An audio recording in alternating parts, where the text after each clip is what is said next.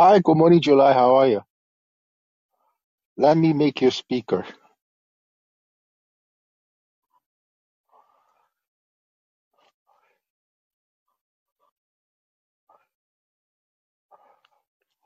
I am trying to copy and paste a number of links that I'm going to talk about into the chat.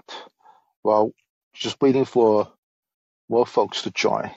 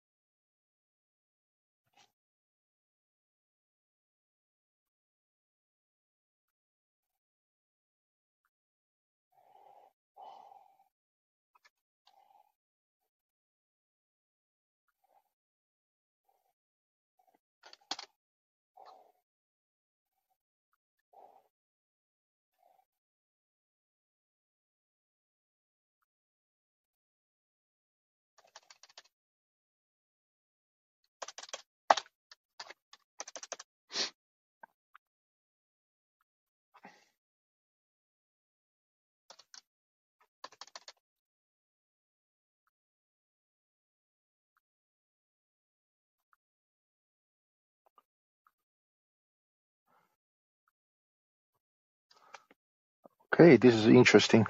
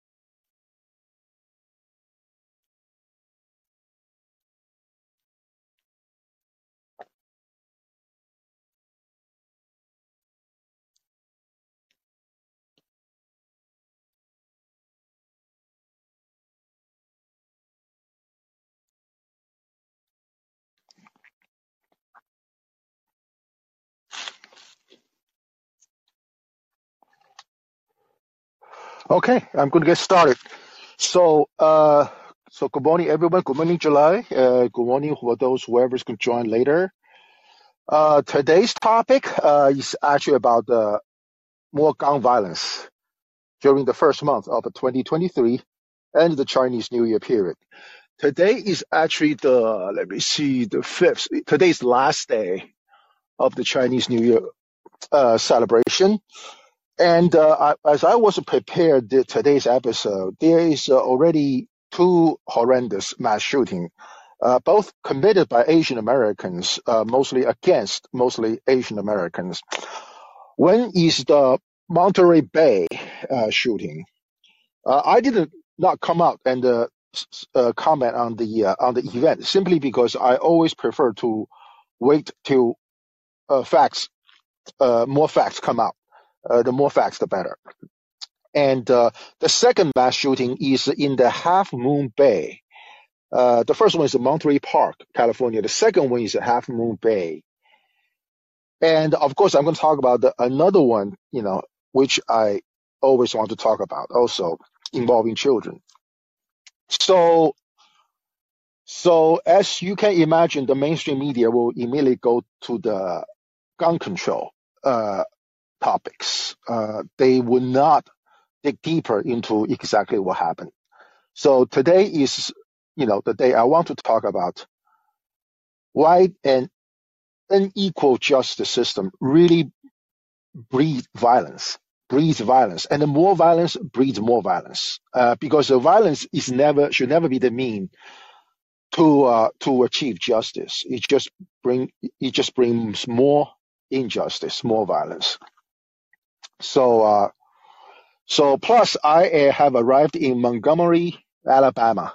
As a matter of fact, right now I am stationed right next to the Civil Rights Memorial in Montgomery, Alabama, which I visited yesterday inside the memorial. So it's coming all together nicely. So before I get into the topic, I want to talk about the word of the day. The word of the day is leftishism.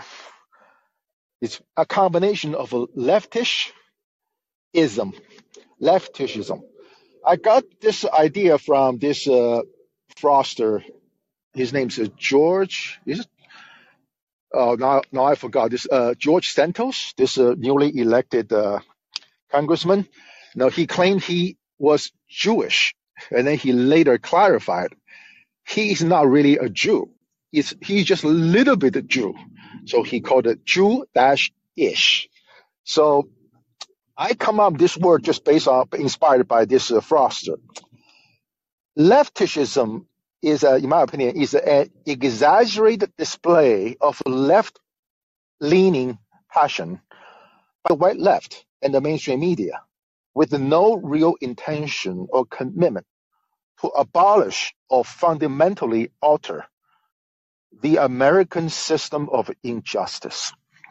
The example I would consider will be, I saw quite a few of them. They call themselves communists on Call-in. And I would say that those folks, in my opinion, are one of those activists, in my opinion, that belongs to the ideology of leftishism, meaning that you are just saying it to express your left-leaning opinion / beliefs as a part of a virtual signaling rather than a real solution to address this fundamentally flawed justice system. So that's the word of the day, leftishism. And with that, I'm going to go into the news update. So I have a 3-piece of news, which is quite related to what I did in the past. The first one is this. I think the New York Times had published yet another article talking about the Supreme Court conducting its business with a conflict of interest. This time is directly about the Chief Justice, specifically the wife of Chief Justice Roberts is in the business of recruiting, specifically in the legal professions. Her job is, she has a consulting business, I guess, where she will recruit lawyers for high-profile law firms. Very frequently, these high-profile law firms argue cases in front of the U.S. Supreme Court. And of course, the general public, naturally will have a question whether having the Chief Justice's wife doing this kind of recruiting for these high-profile law firms will have an impact on the court's decision on those cases in front of them. Now, I personally believe, yes, it clearly will create a appearance of partiality at the highest court. And, and it just shows once again, the court is losing its legitimacy, as I talked about in the last episode. So this is the first news update. The second one is this. The second news update is that I went to the Kennedy Space Center and I did an episode over there. I called it White Privilege in Space. So in that episode, I have said, I had a very hard time to find out that one single black astronaut in the on the Hall of Fame exhibits, but I suspect that one person could be an African American by the name of Charles Bolden. Now, I was able to confirm that earlier this morning because Wall Street Journal published a video clip about why NASA is prohibited from working with the Chinese aerospace agencies in any space programs. There is a law called the Wolf Amendment, which specifically prohibit NASA to engage in any activities with the Chinese. And but it was said in around, I can be wrong about this, in around 2010, when astronauts did try to reach out to the Chinese side to see whether there could be some cooperations between the two nations. And that astronaut is Charles Bolden. And the Wall Street Journal did show his image. He has a video. He's in the video of this Wall Street Journal. Again, I have posted this video clip on the in the chat. You can see for yourself. So Charles Bolden indeed is a African American, which I'm very happy about. And at the same time, I was like, is that a coincidence that a colored astronaut is willing to reach out to China saying, hey, we are thinking about doing something together? Because almost unanimously, all the white astronauts are China haters. And is that a coincidence? I don't think so. Because like I said, there is, after all, white privilege in space also. And so that's the second news update that I learned.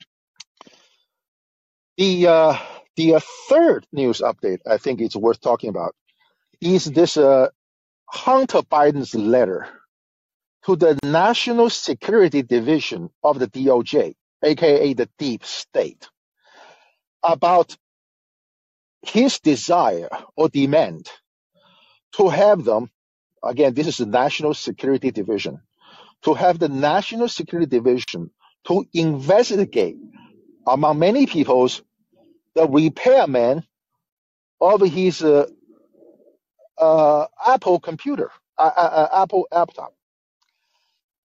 And I have posted a link of this letter in the chat room. I found out to be extremely interesting for a number of reasons. First of all, if a mere illegal disclosure of his information, by his information I mean Hunter Biden's information, is a crime, why it is not a regular crime but a national security crime? Because this letter was addressed to the head of the National Division of the DOJ. So it seems to me that Hunter Biden is suggest that what is on his laptop is of national security interest. So let me repeat. If you go to an Apple store and someone stole your information from your iPhone or your your iMac or MacBook, and he, illegally disclosed to someone else, that's a regular crime. You probably need to go to your local police saying, hey, this is what happened, and this person should be prosecuted. Right? Now, if that person has illegally shared your information on Facebook across the state line, then it becomes potentially a federal crime. Then you can talk to the FBI saying, hey, someone illegally disclosed my private information. Still, it is not a national security crime. National security crime is involving the defense of this country. So why Hunter Biden want to address his demand to the National Security Division of the DOJ, aka Deep State? It seems to me he is suggesting that what he is doing truly is of a national security implications. That I think that's kind of another stupidity on part of Hunter Biden, because that's exactly what the Republicans is talking about. The Republican is saying for Hunter Biden, whose father being the vice president of this country, for Hunter Biden to go around to peddling influence among foreign nations, some of them are the enemy nations of the United States. That's a threat to our national security.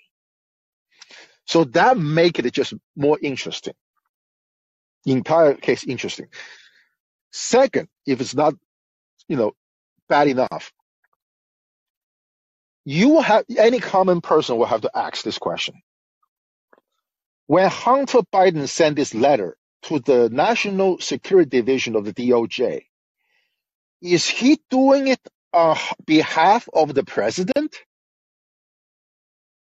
Whether it's overtly or in an implicit way? Because after all, who is in charge of the national security of this country? You guessed it right. It's the commander-in-chief of the United States. In this case, it's Joe Biden. So if Hunter Biden if he believes that the disclosure of his laptop is a national security threat, why don't the commander-in-chief send the letter directly instead of having his son to do that? So you would think if Hunter Biden has so many reasons to believe the disclosure of his data on his laptop is a national security matter, then Joe Biden, the commander-in-chief, should have commanded the DOJ and the national security, the CIA, or the deep state to start coordinating a response about the disclosure of Hunter Biden's information. But apparently Joe Biden did not do that. So the failure for Joe Biden to do that defeated the rationale that Hunter Biden is trying to say in that letter. So Hunter Biden is a lawyer. Joe Biden is a lawyer. I'm pretty sure all the deep state operatives are lawyers. They all know the law. They all know what happened. And that they all know the entire system is beyond corrupt. So that's the third, news update, I just want to quickly go over. So, and with that said, I'm going to address the mass shooting in California and the one shooting in upstate New York. So the 2023 really started very bad when it comes to gun violence. I have said, in one of my episodes in January is about this Utah father who killed 5 beautiful children, and then his either wife or ex-wife and the mother of his wife or ex-wife. And that happened in January the 5th. And I think 2 days later in North Carolina, another shooting involving, I think, 2 or 3 children was involved who got killed, plus the suspect killed himself. And and sadly, this thing happened again. This time it's in California, Monterey Bay.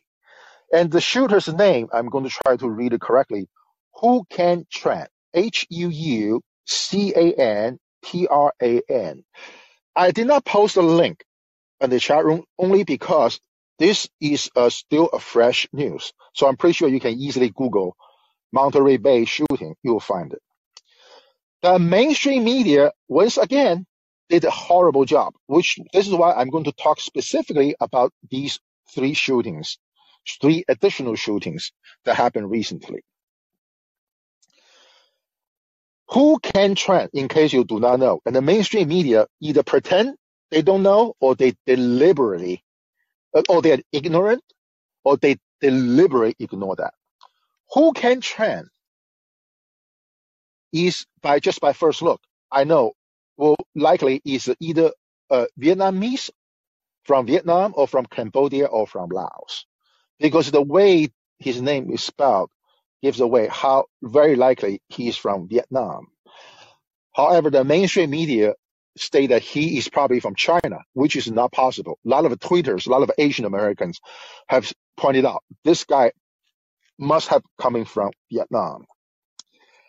And the reason I want to bring up is this. As I have shared with all of you, I'm a big Vietnam War buff. As you know, a lot of folks in America are Civil War buff. They read and breathe, drink everything that is Civil War related. I'm, on the other hand, is a big Vietnam War buff. Being that I grew up near Vietnam in China, and yada yada yada. We practice how to go to the bunkers in case there will be an airstrike by the United States and all that. So I'm a big Vietnam War buff. As we know, Vietnam War itself is a deliberate, premeditated war crime committed by the United States. I have said a lot of folks in this country, including the mainstream media, blame the soldiers, the Vietnam War veterans, for the war atrocity. The mainstream media rarely point the fingers at the government, especially on the criminality of the government. The most liberal writers, such as Neil Sheen, I think, another person is David Hepperstein. These folks are considered the most progressive authors and writers when they wrote about the Vietnam War. The Pentagon Paper, another example. In none of these publications, the fingers is pointed at the United States government as a war criminal. They only say, the worst they will say, it's a huge tragedy. It's out of a so-called, quote, hubris, unquote. I have said in the past, it's not possible. I always want to know what is said behind the closed door, not in the official government document. Basically, you will never use racial slurs in official documents, such as Pentagon's paper.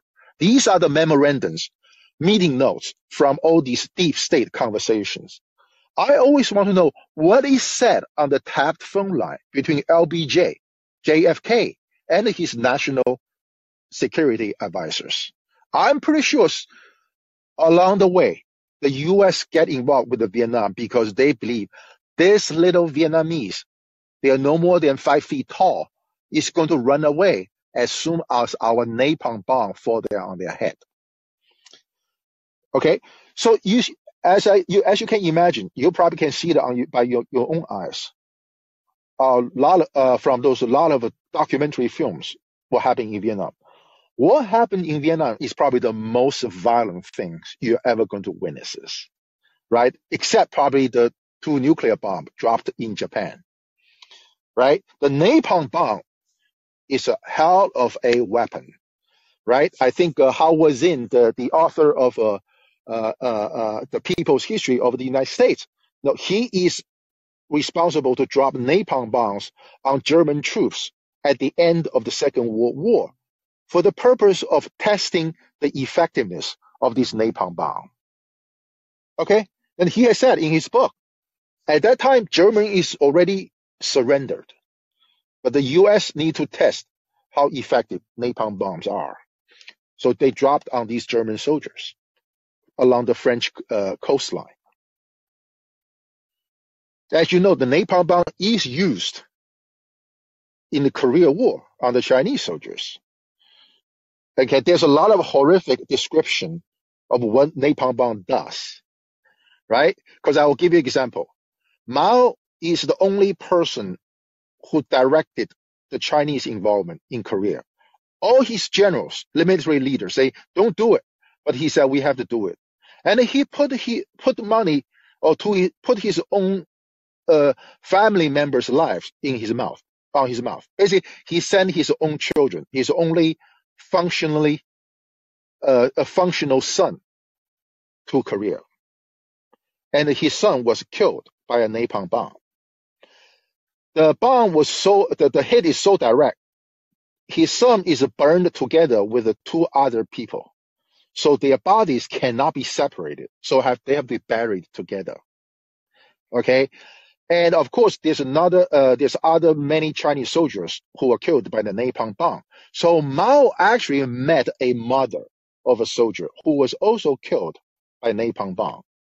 So we all know how bad the napalm bomb is. And there's a lot of images in the Vietnam War documentary about napalm bombs. Long story short, Vietnam War is the very first time all kinds of violent images is shown on TV. Now, I will give you some idea. If you think what you see on the film is bad enough, it's actually the reality is far worse than what you see on the film of those Vietnam War documentaries. I will give you an example. In the My Lai massacre pictures, the photographer said he had many, many negatives that were so horrendous. He actually destroyed all those negatives because he does not want the world and the future generation to see the horrific image of the war. This is the photographer who shot the pictures of the My Lai massacre. On the Vietnam side, as you can imagine, the Vietnam side, they have their own battlefield photographers. And that guy said the exact same thing. There's so many times he has no choice but to just totally destroy the negatives of his film because it's just too much to bear. Imagine the refugees from these three countries, Laos, Cambodia. We dropped a lot of bombs in Laos and Cambodia. These people is already desensitized towards violence. So it's not surprise this Vietnamese immigrant by the name of Hu Can Tran, for whatever grievances he had in these dance halls, would carry out the act of such a violence upon people. I'm not surprised. I'm not surprised. To me, that's the root cause of that mass shooting. This guy has hoarded a bunch of grudges. He has marital problems, all bunch of problems. But the most important thing is this. He came from a country who experienced extreme violence. Just by looking at his age, I think he's 72 years old. Do some math. You can find out how old he is. And there's no doubt in my mind. He, just like many other Vietnam veterans and the Vietnamese, was deeply traumatized by the Vietnam War. So to me, I call it violence breeds violence. That's how he comes from. Okay. However, the mainstream media will never explain those to you. And you may say, hey, Peter, how do you know that? This is one isolated incident. How you can just say this is the case? Well, I will share you with you two other stories. Okay, two other stories. You can Google. I post a link on this guy. This guy. It's an older story. In 2009, a guy by the name of Lam Long, Lam first name, Luong last name. Again, another Vietnamese spelling of names. He is from Alabama. He has 4 children. 3 is from one is from his first marriage, and 3 is from his second marriage. He threw his 4 children off Dolphin Island Bridge in 2009. He was convicted by a jury to be found to be guilty and sentenced to death. Okay, and this person, even though he has a he has a Vietnamese name, he is actually it's called Amerasian, meaning that his father is African American and his mother is a Vietnamese woman. However, by the fact that he is carrying a Vietnamese name, I can only say he probably was abandoned by his father. Okay, I've said it before. As of today, there are still about 400 Amerasians, meaning children of American GI and the local Vietnamese women, are still in Vietnam. They won't get their visa or whatever it is, or citizenship to come to the United States. But the U.S. State Department denied them. So this guy, Lam Long, is along that line. The ACLU picked up the case. In 2018, I think the Alabama Supreme Court, I think it's the Alabama Court of Criminal Appeals, unanimously ordered a new trial in 2013. And his death sentence was reduced to life imprisonment. I want to talk about this. I learned about this story a long time ago. I have kept that story in my notebook. I'm glad I was able to talk about it today again. Once again, because I'm a Vietnam War buff, I consider this is a Vietnam War related. What happened is, so this guy did commit a very, very violent act. Killed 4 innocent children, right? And at that time, when I first learned about this case, I believe those who argue for his reduction of a sentence says that the trial court below has never allowed his defense attorney to go to Vietnam to talk to his own mother, I believe at that time, and relatives who are still in Vietnam, to evaluate the war trauma that has been inflicted upon this person. That's one of the arguments his defense attorney presented. The lower court in Alabama rejected the notion. Okay, I'm going to talk about a little more about it. Basic defense attorney his argument is this. This guy suffered a lot in his childhood. It's in the war zone. He was abandoned. He came to the United States seeking a better life. He has probably gambling debts and all that. But that's a different story. So basically, his defense attorney is saying the jury should have considered this guy's childhood trauma when they evaluate whether this guy should be sent to the electric chair. Of course, the judge in the lower court rejected that.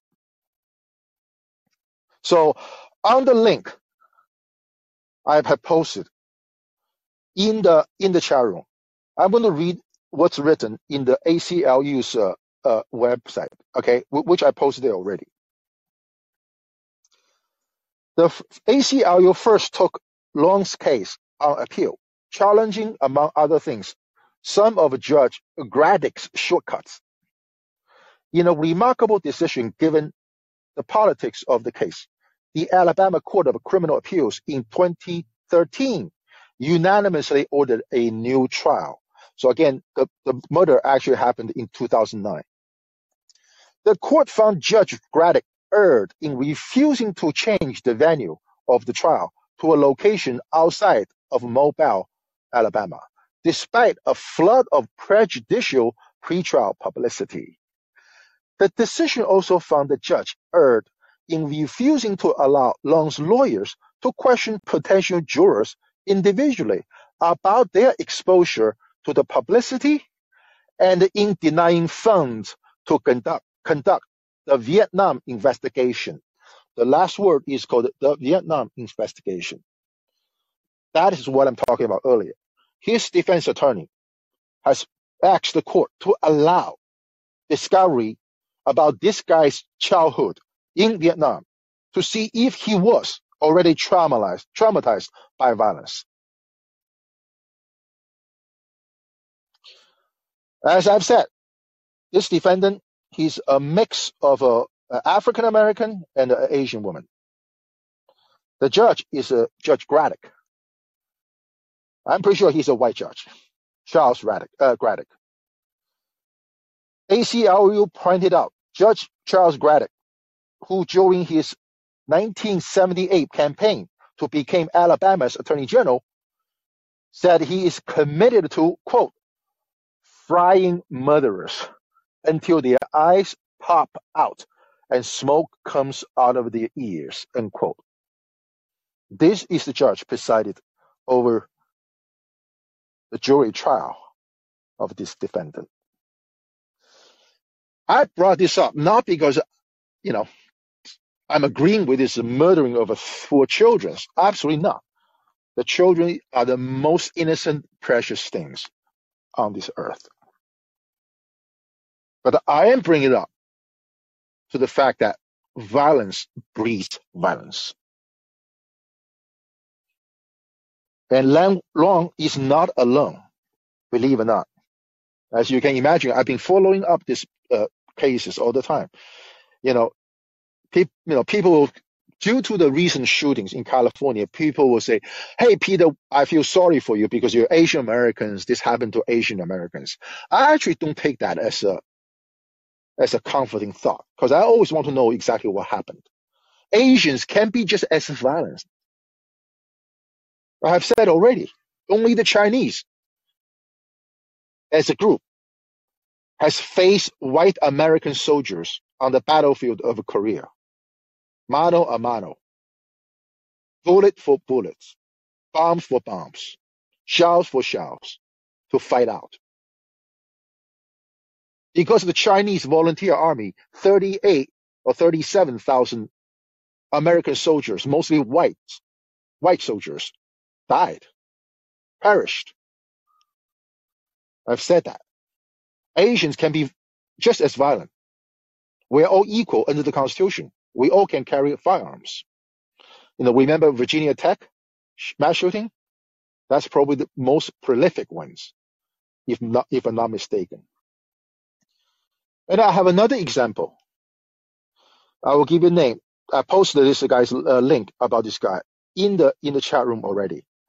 This guy's name is Chai Wang, Chaivang. Again, the spelling of the name tells me he is from Indochina, Laos, Cambodia, or Vietnam. You can look at his Wikipedia page about him. When I read about Van's story, I was like, what the F?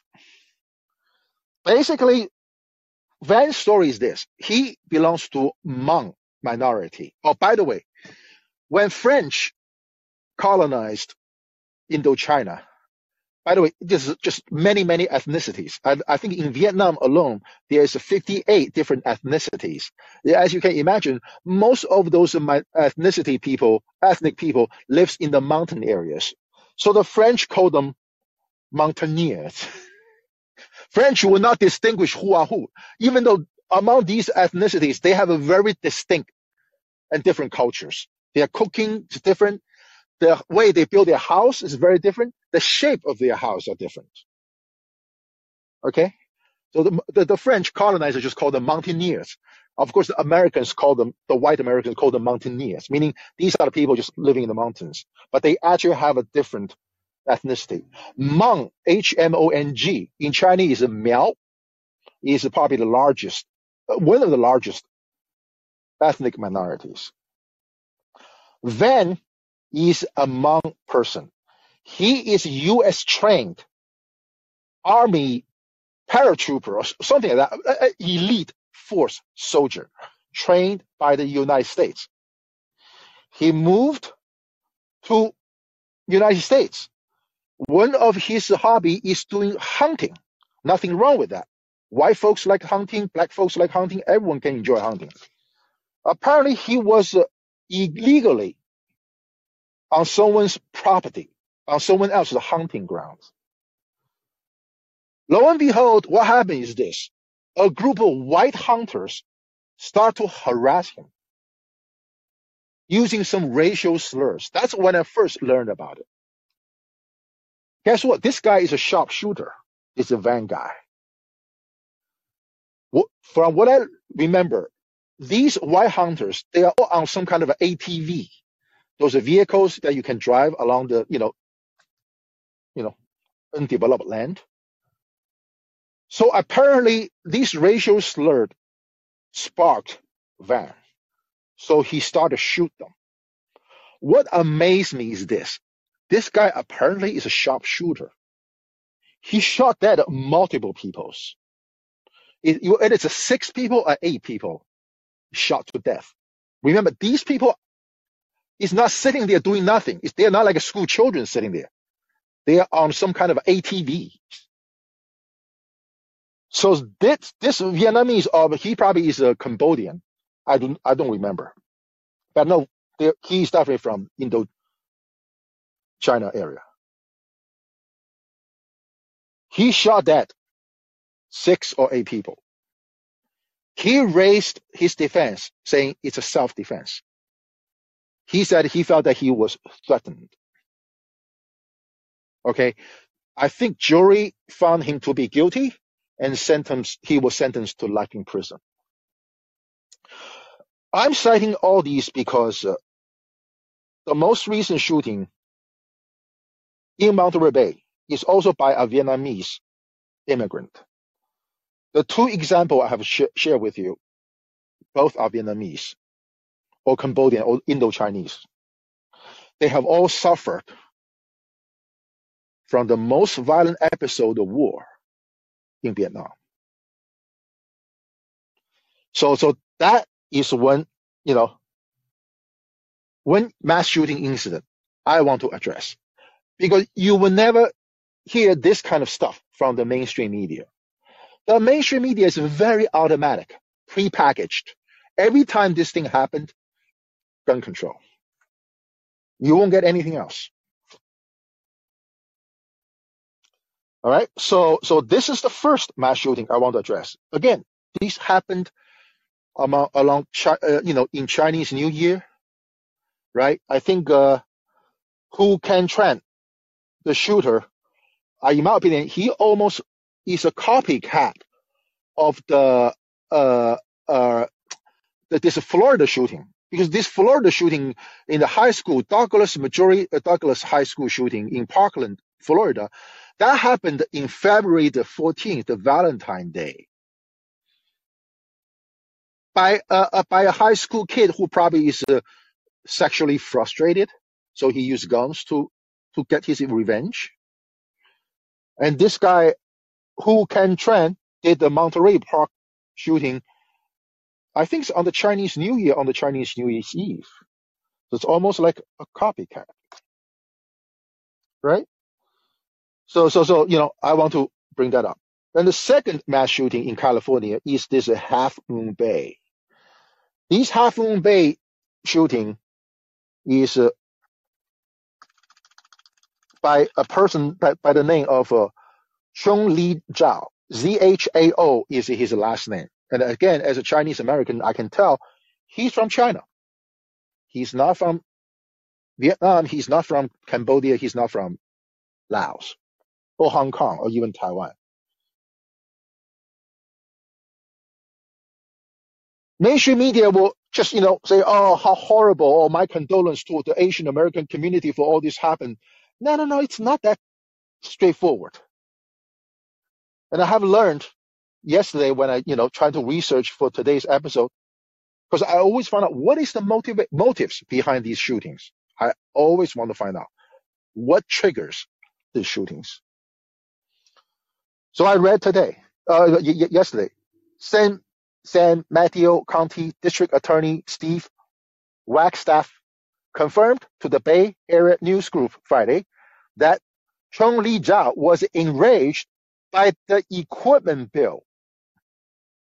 That equipment bill, I heard, is $100. Zhao said that a co-worker was to blame for the collision between his forklift and the co-worker's bulldozer. The repair bill is $100.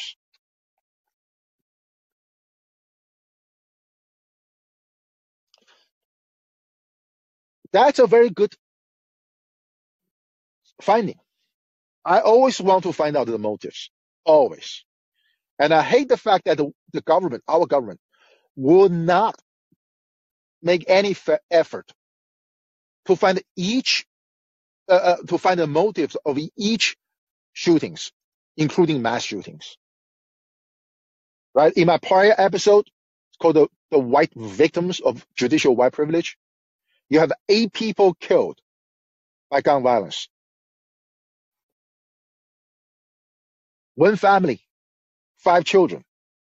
Why the government and mainstream media will never go into the details, say, let's find out the motives, exactly what happened, and publish the report.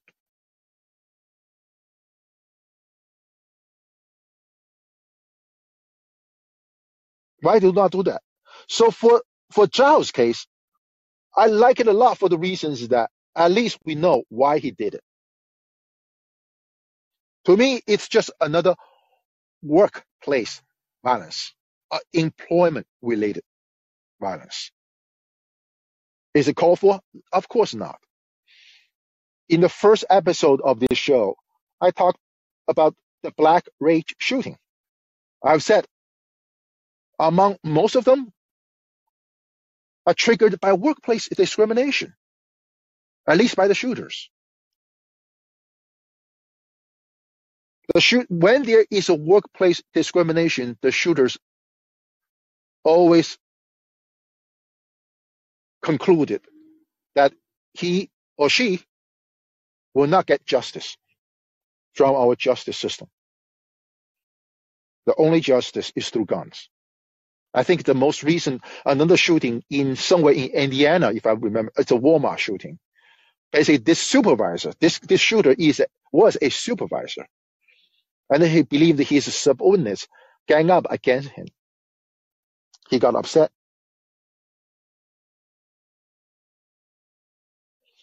So this is a second mass shooting that happened in the Chinese New Year and in the first month of the new year. And the third one I want to talk about, you probably can sense that I always want to talk about those shootings where the government and mainstream media really prefer to keep the motives as a secret. This shooter is Christopher Wood. I actually used his dead daughter's picture as today's episode. You probably see it. Pretty young woman, 14 years old. According to this New York Post, Christopher Wood, I'm pretty sure he's white, an upstate New York dad who shot dead his 14-year-old honor roll student daughter before turning the gun on himself, bought the 20-gauge shotgun just 16 days before the shocking murder-suicide. 16 days. Justice for Mr. Christopher Wood is really, really swift. Christopher Wood, 51 years old, legally purchased the shotgun on January 4th, a little over 2 weeks before he used it to shoot Ava Wood, 14, in the head on January the 20th.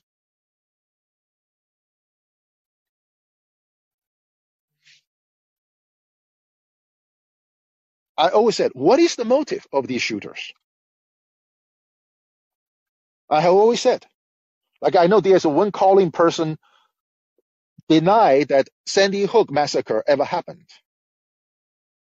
I have asked him specifically. The Sandy Hook massacre started not at Sandy Hook Elementary School. It's at the home of the shooter. The shooter point the gun at his own mother while she was asleep and pulled the trigger.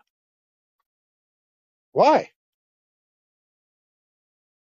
Why the government never wants to find out?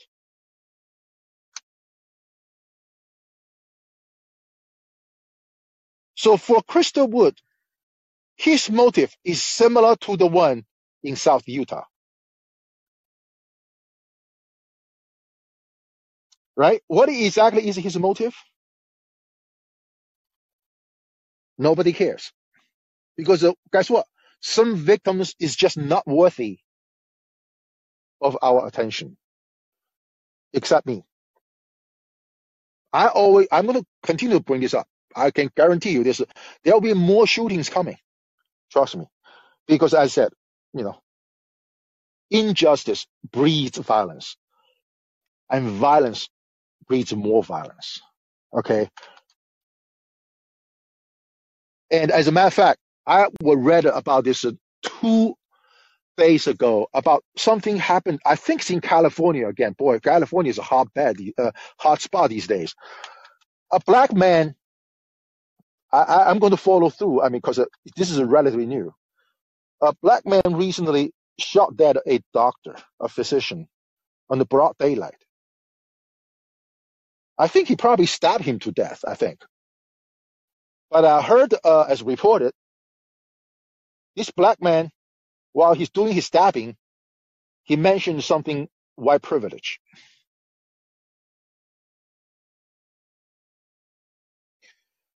Of course, this show never advocates violence. Violence is never the remedy for justice. Violence breeds more violence, more injustice.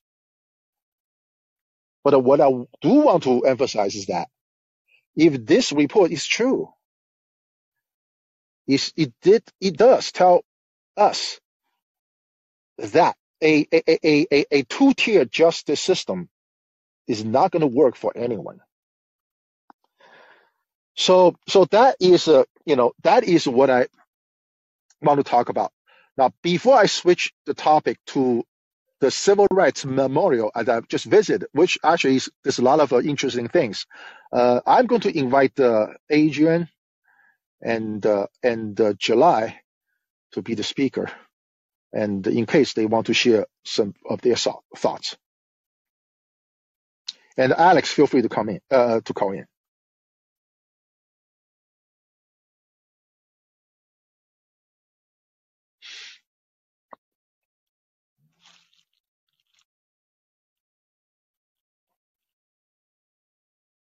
Yeah, Adrian, feel free to unmute yourself.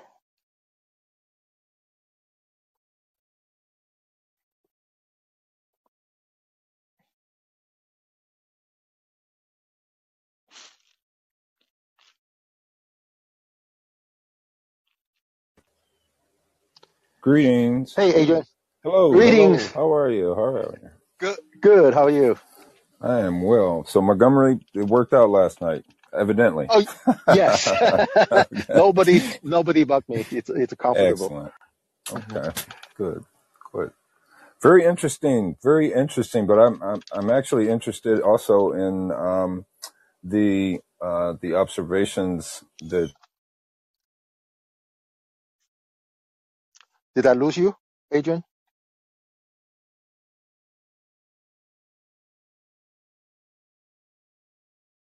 Adrian? Adrian, we lost you for the past 20 seconds. Oops. All right. Let's see. Where am I? All right. Testing. Oh, good, Adrian. All right, great. Yeah, I'm interested in your observations from the Whitewash Memorial. Able to yes, visit. Mm-hmm. Absolutely. I have a lot of observations. I have it, Yeah, so if you don't have any comments about what I have just said, I'm going to continue with and stay on. I'm going to still make you the speaker, so you can just talk Great. when you feel like. Sure. So I wanted to check out some records on why Rosa Parks' conviction in the Alabama state courts were eventually upheld by the Alabama Supreme Court. And so I actually reached out to the civil rights memorials. They give me give me a person by the name of Kathleen English to talk to. And apparently, I have talked to someone else while visiting the memorial. And this guy, Patrick, told me that Miss English probably is not the right person because he's pretty sure that Miss English does not know anything about it, which I find out to be shocking. But that is what it is. But they did recommend to go to the Alabama archives and history to dig those material, which I will do tomorrow. So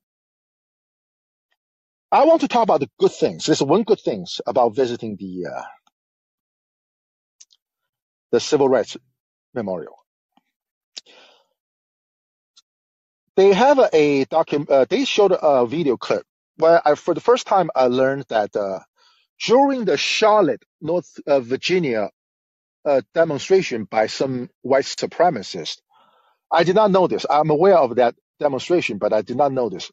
They show a clip that the marchers of those white supremacists, they're shouting, quote, "You will not replace us," end quote. I did not know that. It's a good thing I learned from that video clip. That actually is from, in my opinion, that great replacement theory. Mm-hmm. Right? It seems to me, I did not know that. I learned about this great replacement theory, which I did an episode on recently in 2022. But this March, I think, happened in 2017, if I'm not mistaken, years ago. And I did not know, actually, these white supremacists actually is already using this great replacement theory then, right? And Trump is the one who said he sees fine people from both sides. And this is where I have the problem with the left, with the progressives. This, to me, is where you need to stand up saying, what do you mean by great replacement theory? Isn't true is that the Native Americans were replaced by the European immigrants. That is the original replacement theory in America. So what are you upset about replacement? We're all supposed to have the equal rights to replace, to be here. So that's something I learned. But other than that, I will jump into the conclusion first. The Civil Rights Memorial is just another product of leftism and a white majoritarian democracy. By the way, Adrian, could you mute yourself if you don't want to speak? Because there's some background noise, which is I'm totally fine with you working on something and listening. I appreciate it. So now all the bad stuff, okay? Just tons of them. First, getting into the museum. In my opinion, the security is too tight, meaning it's uncalled for. It's like I'm going into a maximum security prison. It's after you look at the content, it's not that a big deal. Okay. The memorial, if you Google Civil Rights Memorial, it's something designed by a Chinese American. Her name is Maya Lin. Maya, first name, Lin, last name. She is the one who designed the Vietnam War Memorial, which there's another different story. I'm going to do an episode just on that Vietnam War Memorial and the white privilege it implied over there. Believe it or not, there is. So the security just look like I feel like I'm walking into a maximum security prison, which is totally uncalled for. Second, by looking at the content, which is pretty straightforward, there is 3 segments. One is that one segment in the one area, you touch a button, it will show you all the protests, civil rights protests in the history, especially in the 1950s, in the 1960s. And then there will be a theater when you walk in. It's a second presentation, which is more of a current protest. That's like a BLM protest, trans protest, and all that. And the third room is where you can put your name on the electronically projected wall. Basically, you can put your name, pledging you're going to support the civil rights, yada, yada, yada, and your name will be showing up on the screen.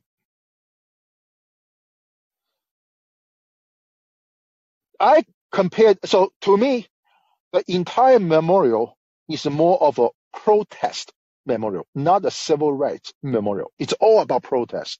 The material is about protest. The film is about protest. Everything is about protest. Okay. Compared to the Kennedy Space Center, the Hall of Fame exhibits, it really disappointed me here. Because you have a lot of people, civil rights activists, got killed during those days. You have a lot of blacks, literally just for no reason, got killed by the white mobs. Not by police, by white mobs. Police. You would think that it would be nice, just like what the Kennedy Space Center did. You will get some personal belongings of these victims on the display, saying, okay, this is the Bible this person read. This is the eyeglasses this person wear. Because that's exactly what the Kennedy Space Center did. Like there's a famous teacher who died in that I think the Challenger disaster. You know, we have her belongings there. Through her belongings, we can see that real person in our memory. Again, I'm not against astronauts in Kennedy Center. You know, I believe, you know, NASA is a, you know, space is a typical, you know, achievement by whites, which is good. I'm not against it. But here, you also have people who are victims of violence. You were hoping to see some of their personal belongings, yearbook, anything, a pen, anything, the steering wheel of their car when they got killed, anything. That will humanize who these people are. That will make your exhibits better than just watching on YouTube or in the theater. Why people need to come here to look at the video presentation when they can see it at home or in theaters?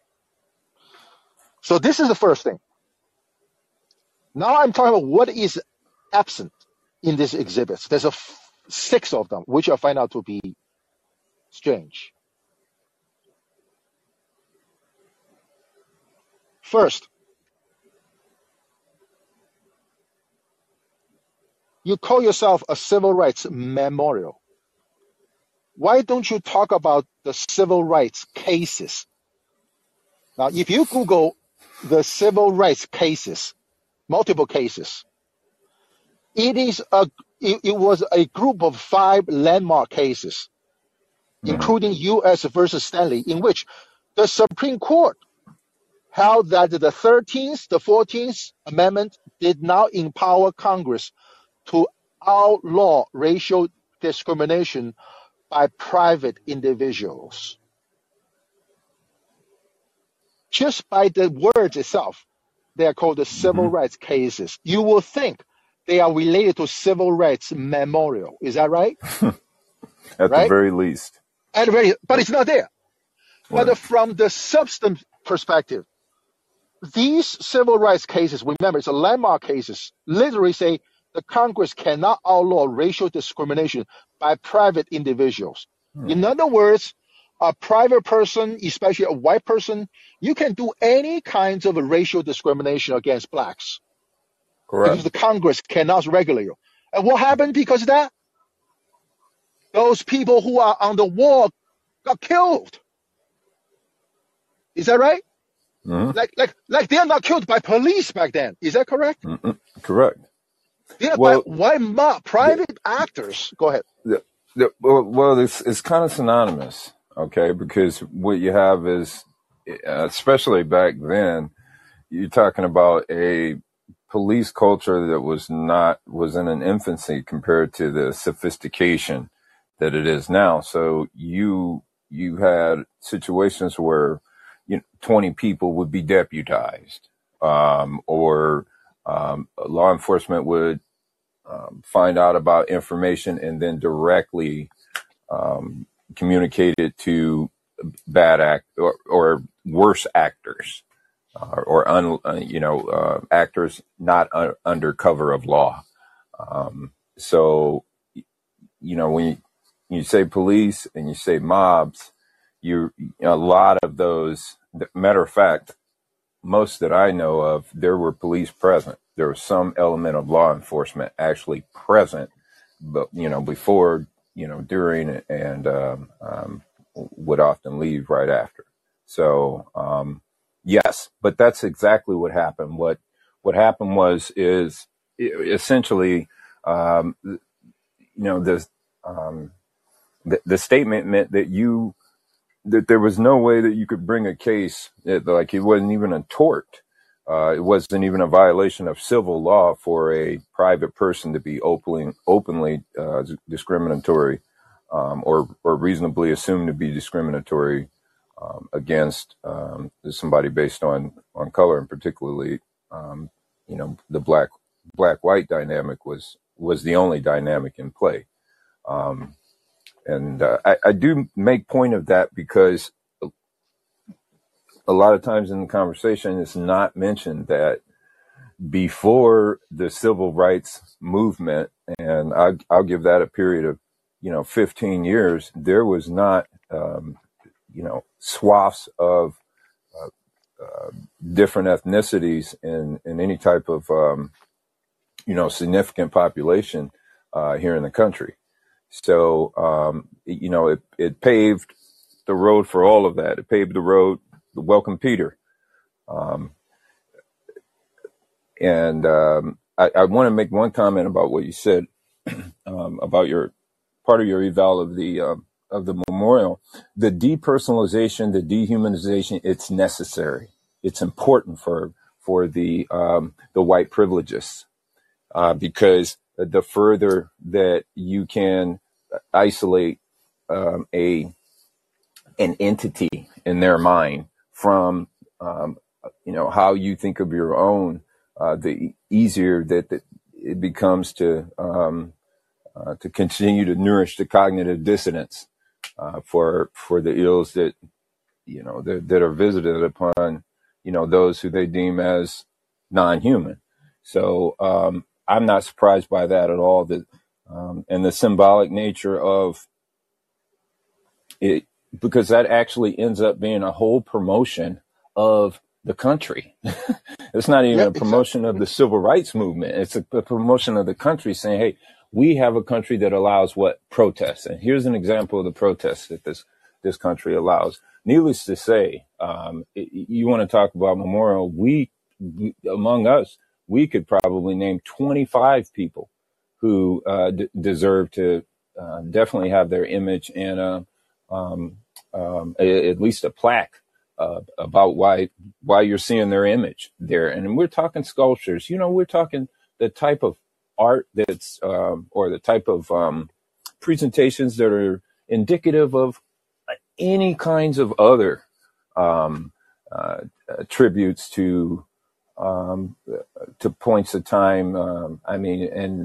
We're not talking one event here. We're talking a good, arguably, or debatably, 15 years of happenings, and for that to be all summed up. The other thing I wanted to say is that about that part is that there's a very very well versed body of work about the "you will not replace us" and the replacement theories. There's a third generation physician psychologist that did a at least 25 years worth of work, including the ISIS papers, which she's probably known best for, but Dr. Frances Cress Welsing. And she speaks about or illustrates white supremacy scientifically, very, very well, very well versed in all the aspects. I mean, we're talking all the 9 areas of human activity, how, what white supremacy looks like, how it works, and what it is presupposed to accomplish on essentially autopilot. And I think that's, that bears notation as well, is that even though there's a number of moving parts in the results, in the deliverables of white supremacy, those parts can function independently, and it seems like they're in concert. However, it's the premise by which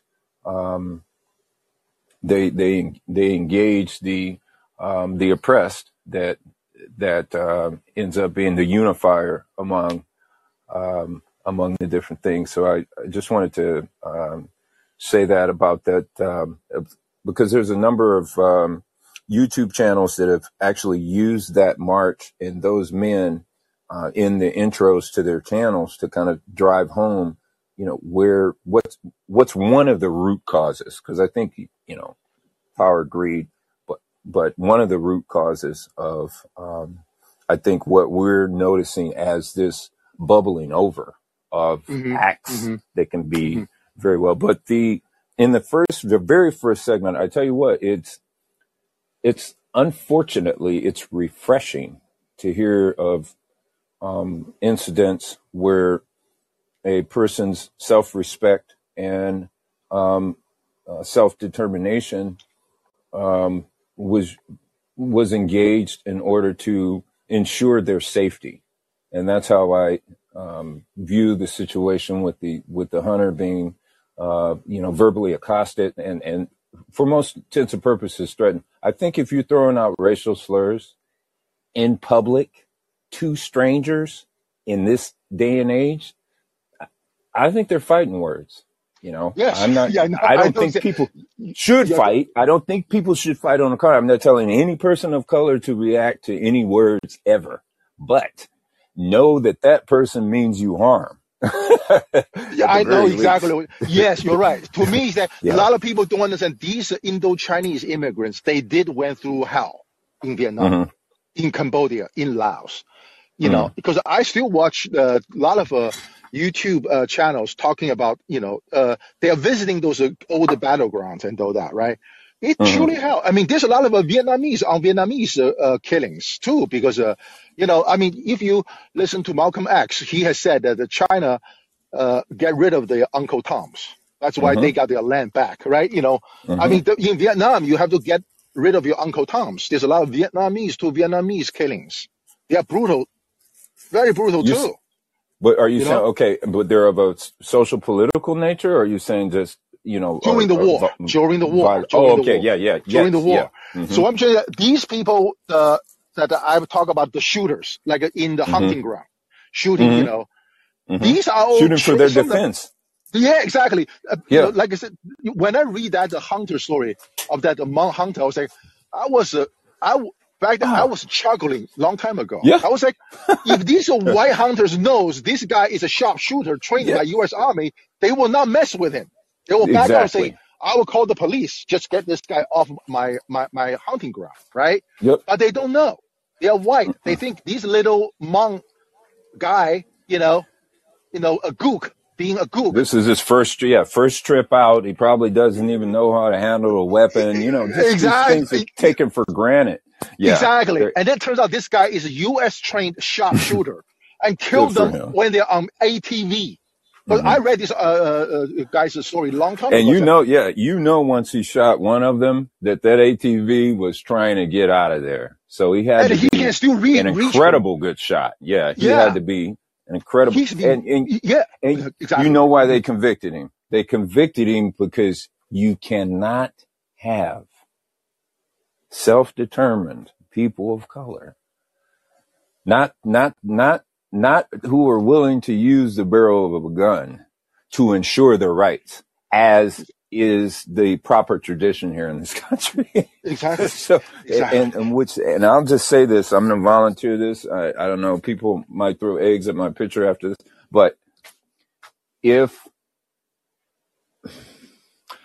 more victims considered the full array of options available where actions of self-determination are concerned, then I'm sure we'd have a lot less of it. Because, and that's the thing, that it seems like some ethnicities just fail to, I don't know if it's comprehend or interpret or just act upon, is that this country was founded upon certain action principles. That means realms of conduct that resulted in certain results. And the methods that are used in modern times, methods that are being used right now by all entities that feel oppressed, are not consistent with the methods that have historically been proven to be effective. Because the civil rights movement, okay, was not a victory, okay? We lost, and they fed us, the traitors, over the next 40 years. Everybody who was around then, who are still around now, have been the pseudo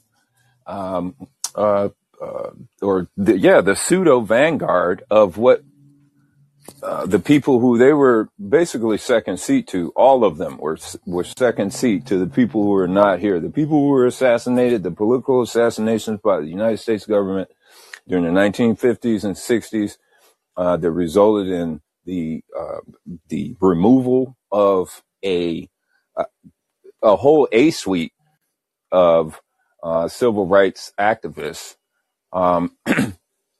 paved the way for the grifters, paved the way for the Yep, I know what the you're saying. Europeanists. Yeah, I know. I call them. Europeanized. Yep. Like I said, today's word of the day is called the leftism. They are all leftish. They are really not You left. know what? Uh-huh. Yeah, and I wanted to. I kind of wanted to bring up that term too, because what I found is that I've found it to be more effective to not use these ambiguous terms. I mean, if you think about it, how they're doing what they're doing, Peter, they're doing it with words. Yes. It's literally done with words. If you want to talk about the legal system and legalese, all words. You want to talk about exactly even the judge. There's three words for a judge.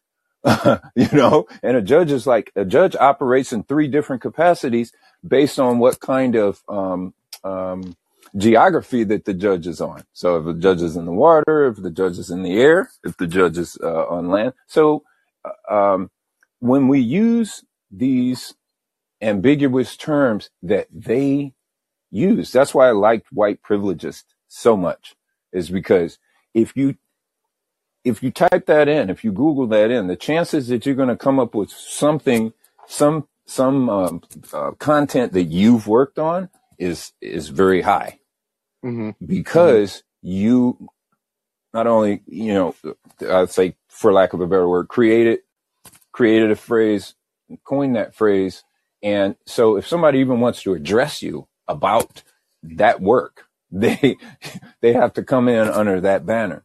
And this is the type of indoctrination that gets a whole populace sleep at the wheel, because before they even realize it, by the time they're in the door, they're in the portal, and they think they're going to the portal, So I'll hang back with that. But yeah, I wanted to definitely make those comments about the incident with the hunter, and the fact that everyone who had something to do with that case knew he was innocent. Mm-hmm.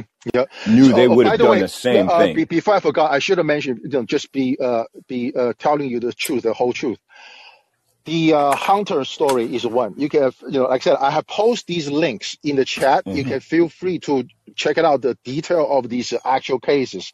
Like basically, these are mass murderers or shooters Right. of immigrants from Indochina, where the Vietnam War, pretty much bring hell to that region, like a worst violence, war violence in the region compared to any wars, right?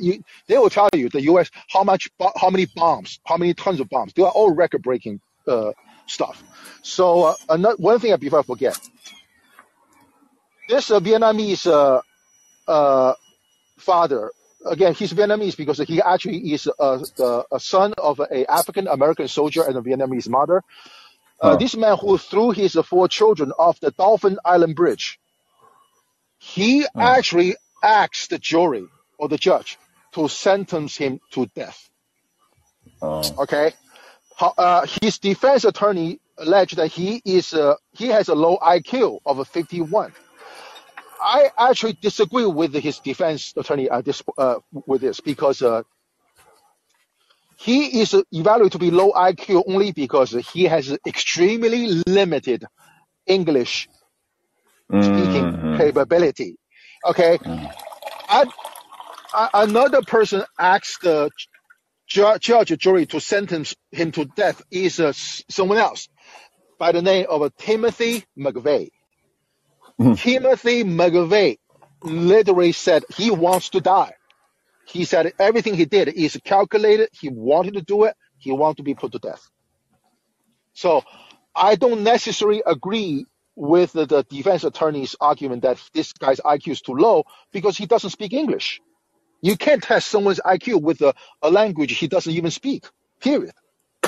Yeah, and how much money However, did the court spend on interpretation services and translation? yeah, by the way, what kind of interpreters, right? The Right. last one episode I did, I intentionally asked Andrew on this to be my guest.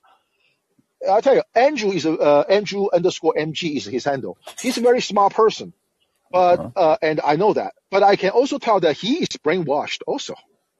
Huh. So first you have to know English to be in the IQ, and then you have to be not brainwashed to have real IQ, as far as I'm concerned. But this guy, like I said, his defense attorney also argued that a discovery should be conducted in Vietnam about his abandonment by his own father Mm. and his trauma the war caused towards him while he grew up as an orphan. These are valid claims. So let me continue. So the first point I find out absent in this civil rights memorial is that it never talks about civil rights cases, which are horrible landmark cases decided by U.S. Supreme Court, which, in my opinion, literally started a period called the Nader period. I think it's spelled Nadir period. You can Mm. Google the word Nader period. The so-called private violence against blacks by private individuals, by white mobs, did not start. It's not like they started in 1950s or 60s when the civil rights movement started. No, it started pretty much after these civil rights cases were handed down by the Supreme Court. So it's the court that authorized private to private racial violence. So the second one that are absent in the civil rights memorial is that they all talk about this 1955 Montgomery bus boycott. They never talk about in the same city in 1900 there is a Montgomery streetcar boycott. Let me repeat. In the same city where I'm at now, Montgomery, Alabama, there is a streetcar boycott for the same reason. You can Google that.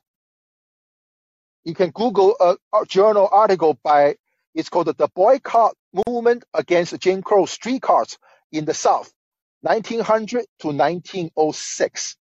The author is August Meyer Meier, and Elliot Rudwick, Rudwick. This article was published in 1969. Why we only talk about 1964 5 bus boycott? Why in the same city we never talk about 1900? It is the exact same reason as I said in the first point, is that the so-called civil rights cases which are horrendous Supreme Court decisions, has everything behind all the racial violence against blacks, starting in 1883, not 1955, not when Emmett Till was killed. Okay, so they never talk about it in the Civil Rights Memorial, as if they never existed. That was a real grind period. That's what got the momentum going. That's what got it press. Emmett Till was just press. That's when it media. Emmett Till, Bide is a great calling host. I encourage everyone to follow him. That's Bide, not Biden, Bide. He taught me this. He said the Brown v. Board of Education was decided under the context of a communist Soviet Union. Mm-hmm. Keep on accusing United States in the United Nations that we have a racial segregation policy against blacks. Why all of a sudden civil rights improve when we have a war, especially a losing war overseas? It just happened after the U.S. did not defeat China in Korea, and a lot of people killed. Right? It happened during the Vietnam War era. Right? Right? So you're asking, how come? So for a civil rights memorial, you cannot forget about this kind of protest occurred in 1900, 50 years before Rosa Parks. And then another absent is this. This is, again, is all I learned from why this mainstream media, and all the publications in the past, historians, they all forget this. They don't bring this up. What exactly is the demand in the Montgomery bus boycott? I'm going to test you, Adrian. What exactly is the demand? Like, I'm going to the Rage Against the War Machine rally in February 19th. I kind of know at least one demands, the top one demands. That is not a single penny to Ukraine. That's the demand. What is the demand in 1955? It's actually a very modest demand. It's also related to 1900 streetcar boycott. It's the same story. But guess what? The mainstream media, these grifters, I like the term grifters. Adrian, Thank you. These are civil rights grifters, including this civil rights memorial. That they just selectively choose to ignore. Like I said, they really want to put up MLK statue to selectively celebrate one person and one person alone, right? You're not talking about the one in Boston. Oh my, please. You're not talking about that one. Oh, yeah, Biden had a pretty good discussion on that. So I'm going to, leave. But it's the same thing here. It's the same at the place where Rosa Parks fought. Mm-hmm. They selectively whitewash the history. Well, it's the they that's the problem. That's it. It's the they. See, that's all wrong. So if you want to, I know we have to jump in where we can jump in, but the they is the problem. My apology, Adrian. I want to take Villat as a caller, but I accidentally take you out. Let me make you the speaker. Hold on, okay? Sorry about that, Adrian. Please continue. And Villat, you can talk after Adrian.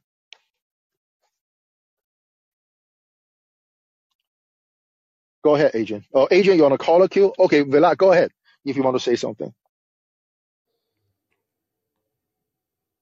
Hey, how you doing, Peter, Adrian? Good. Good. Good. Greetings. Greetings. Greetings. Yes, Yeah. sir. I know you Yes, guys. sir.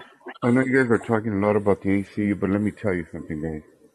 Because of COVID, ACLU has lost so much respect, and if it were to disappear, it would actually be better because when they should have spent standing up with the people for civil liberties, they did not do a damn thing in those I 2 years. know. I feel that I Oh, share the come same on. feeling. Yes. Go ahead. Yeah. So Yes, I've shared. since So civil Go ahead. libertarians were never around to do Mm-mm. anything. What is the logic? And they're just a left wing arm of the Democrat Party, just to do their They're pounding, Yep. cry, Hmm. bitch, whine, woke shit. Hmm. You know?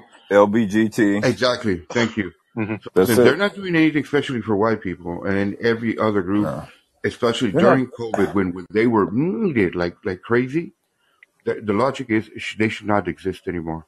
They only They're not serve even doing to be civil to liberties. yeah. Right. They're doing. Exactly. They're doing Hmm. niche. They're doing niche. I like a word, Civil niche. liberties. Yes. Yeah, Yes. they're I supposed to like be doing niche. all civil liberties. You know, Exactly. they're supposed to Yeah. be doing Exactly. your medical body, your psychological. I mean, they're supposed to be working mental health. They're supposed to be doing everything that has anything to do with the Bill of Rights. Period. Correct. And I have a they were white just folks out to lunch. who told me. I have white folks told me the exact same thing what you, Adrian, and the Villard is saying. Yeah, Okay, yeah. about ACLU. You know. Supposed So yep. So Yeah, that's what's their that. budget? Yeah, what's their budget? And how do they even justify it? You know what? I think Mm, I heard a great term for these what are legacy. Yeah, these legacy organizations, the Push Coalition, the ACLU, the NAACP, all of these entities they changed over. I think they changed over with the Clintons. I really do. I think they changed over with the Clintons, and they became um, a less mission focused, mission centered entity, and more of a kind of a pick and choose entity with respect to their defense, even let alone initiatives, because mm, they were a pushback organization. yep. Um, Yep. and I think this is, yeah. So let me yeah, like I said earlier, this civil rights memorial, all the exhibits is all about protest, and it will mix the transgender protest all together. I was like, How did put it in you, there? I am going to have an episode. It's called "When Cream Flirts with Coffee." I It's a seen it. similar. Yeah. You see that? This is Yeah. because I follow what Malcolm X saying. Because this is what I Hmm. see. This civil rights memorial is when the cream is mixed with coffee. It's no good, How not about when strong the enough. cream? How about when the cream takes over the coffee? Yeah, And that's a good now the word. coffee isn't even it isn't even warm anymore. It isn't That's right. even coffee anymore because cream is Exactly. thicker than coffee. So once you go past 40% cream, it's actually a different drink. I think that's the way, or I think that's indicative of what we see. We don't Hmm. see some flirtation. This isn't footsie. This isn't some the raise of the eyebrow type of thing. This is literally like a white person jumping into a black person saying, okay, let's do this. I mean, that's the perspective of a lot of these, because take the museum in DC, and I haven't been there personally, but I've been online with it. And it's like much ado about nothing. You can find more substance in one book. Hmm. No, I can literally translate what Malcolm X speech about who taught you to hate yourself. That's To it. today's topic is who taught you to not to think for yourself. That's You must always think for yourself, decide for yourself, not let others to do your self determination. You have to be self determinant, self dependent on everything almost. hmm So that's why I really want to stress this is that you know this is Montgomery, Alabama, and this is where all it happens. And you epicenter, cannot, yeah, it's epicenter. ground You cannot zero. say ground zero, and it's not just one earthquake. It's earthquake Mm-mm. after earthquake, right? You Mm-hmm. cannot say, oh, we're just going to talk about one earthquake that happened in 1955. No, it's the frequent earthquake zone, and for a reason, I, you know. I, And I think mhm. this is, I think, I'm sorry, I interrupted. Go ahead, No, please. no, go ahead. No, you go ahead. Well, It's okay. I think that this is just it's indicative and it's typical at this point. Yeah, And I yeah. think but it does a great service for uh, people to give you know individual reviews and their individual perspectives about these because Peter, I think there's a generation coming that is not only do they not think critically, but the predisposition to question has been greatly diluted. You get Yep. kids in class don't even want to ask questions now. Like that's not cool. And so No, when no, you no, no. born into a culture of that, and you're breeded, and that it breeds the same. I mean, you get parents like that, then you get straight line walkers, and those people will be walking off of a cliff, falling before they realize, oh wait, I guess I was just following the guy in front of With me. Adrian, that's not only troublesome that they don't ask questions when they're in class. They don't know what's right from wrong in the question that Boom. some teachers oppose, or they don't. Um, in a civilized way, they don't contradict or challenge the teacher, right? Hmm. Especially with Exactly. the That's what I mean. No indoctrination critical of thinking. LGBTQ and trans. Yeah. So instead of bringing good values that they learn from home, because every home teaches you good values, as bad as it could be. So all this shit always gets promoted. I remember in my time, because I'm a Gen Xer, that in Hmm. classes we used to shut down the class with the teachers because the teachers were overwhelmed with the questions we had. That's They it. were either controversial, whether the guy was an atheist and couldn't handle. I was surrounded by a lot of Mexican Catholics, right? Born and raised here, so I didn't feel ostracized. I as a Protestant. So, just use it against them. And believe me, a lot of those teachers that were pro-atheist and wanted to just stir the pot, they usually met a lot of people. And believe me, some of those Catholics are really violent, especially from my time. Mm-hmm. They were very, very violent and very vile. And I just went along and go, here, let's eat up this bastard, I Hmm. don't really care about anything else he has to say, but you know what? And they used to shut that down. And they used to either change teachers, substitute, or the teacher said, I shouldn't have brought that up. I'm sorry, it's too controversial. In my time, I remember the gay topic wasn't even a topic. Why? Because they used to shame you. They used to shame the shit out of people. You used to bring up anything like that, Like, what is that doing and here? believe Yeah. me, Hmm. Like, what is I'm that not doing saying, here? yeah. And Yeah. and Uh, go ahead, I'm guys. not against. I'm not against trans or gays and although a mm-mm, lesbian whatever, mm-mm. because I mean we all got to live. I mean, July, shared with me 2 weeks ago about this saying by the white people in the Appalachian area, like those poor white regions. They have a famous saying culturally, is let your neighbor live, meaning that you may not agree with their lifestyle, but you have to let them live their lives. You know, No, I understand and I respect that, Peter. Live and let live is another saying. The problem with the trans and the gay issue has become, well, I let you live, but don't backstab me and start indoctrinating my kids, making laws. That's the point. yeah, yeah. Oh, I So agree. Yes, correct. I That, could Well, care less what the homosexual does in bed, in his home. I could give a rat's ass. I'm a sexual libertarian in that. Putting away exactly. Christianity, I'm a sexual libertarian. Do whatever the hell you want. But when you start plastering laws to try to get into my kid's bed and start doing all sorts of shit, Yeah, that's when I start becoming your exactly, enemy. exactly, totally. Because they start infringe upon your rights, and especially well, your kids' rights, and all that. Go ahead. my disclaimer, because I should make a disclaimer. Anytime you breach the LBGT subject, it's wise to make a disclaimer. My disclaimer is such: I don't think it's my business. So if someone makes it my business, that's already inappropriate to me. Exactly. I'm a Generation Xer too.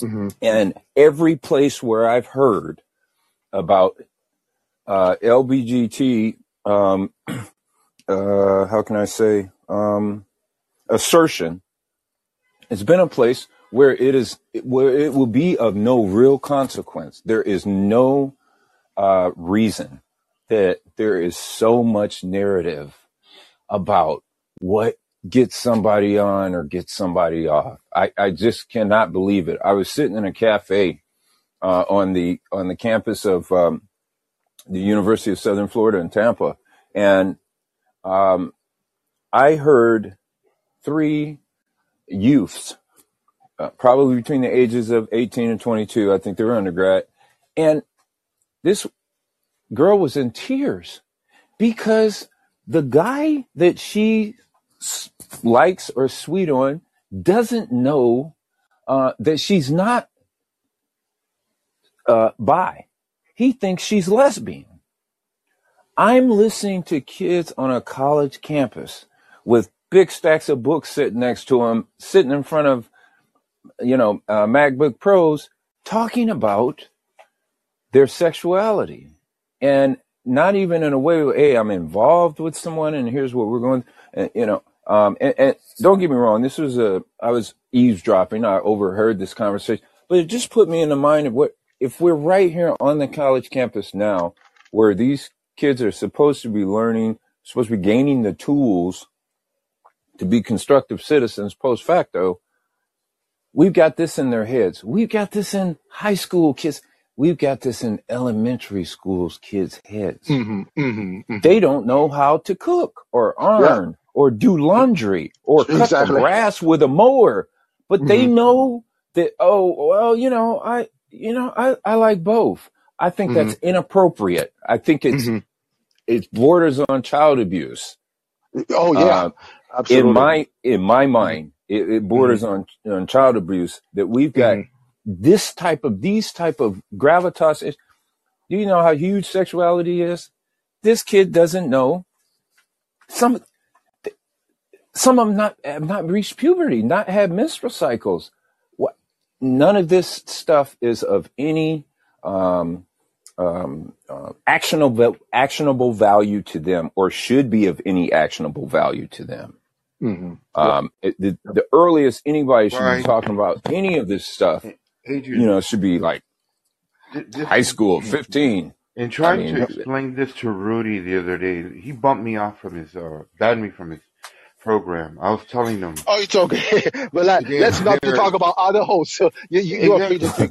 It's okay. But let me continue on with this, because, like I said, I have found out this civil rights memorial is just a protest memorial, and it's now mixed with women's rights, transgender, and all that, and without covering the entire history of the civil rights. That really, to me, is a disservice to the visitors, and especially to the young people who are going to visit this place. And there's more, which I find out to be extremely disappointing. Okay. I also reach out to the education coordinator of the memorial, a white guy, young white guy, very intelligent guy. So, I asked him, said, do you know that the Rosa Parks conviction in the Alabama state court were upheld till today? It's still a valid conviction for what she did. He said he is aware of that. I said, do you guys have material about that? Because I said, I'm here to find out those court records. He said he does not believe they have it. Wow. Okay. So I said, okay, I'm a total stranger. I'm not even black. I actually, by the way, I always jokingly say this, I'm more American than 99% of Americans. Now I can say I'm blacker than a lot of black people, because I actually know the history.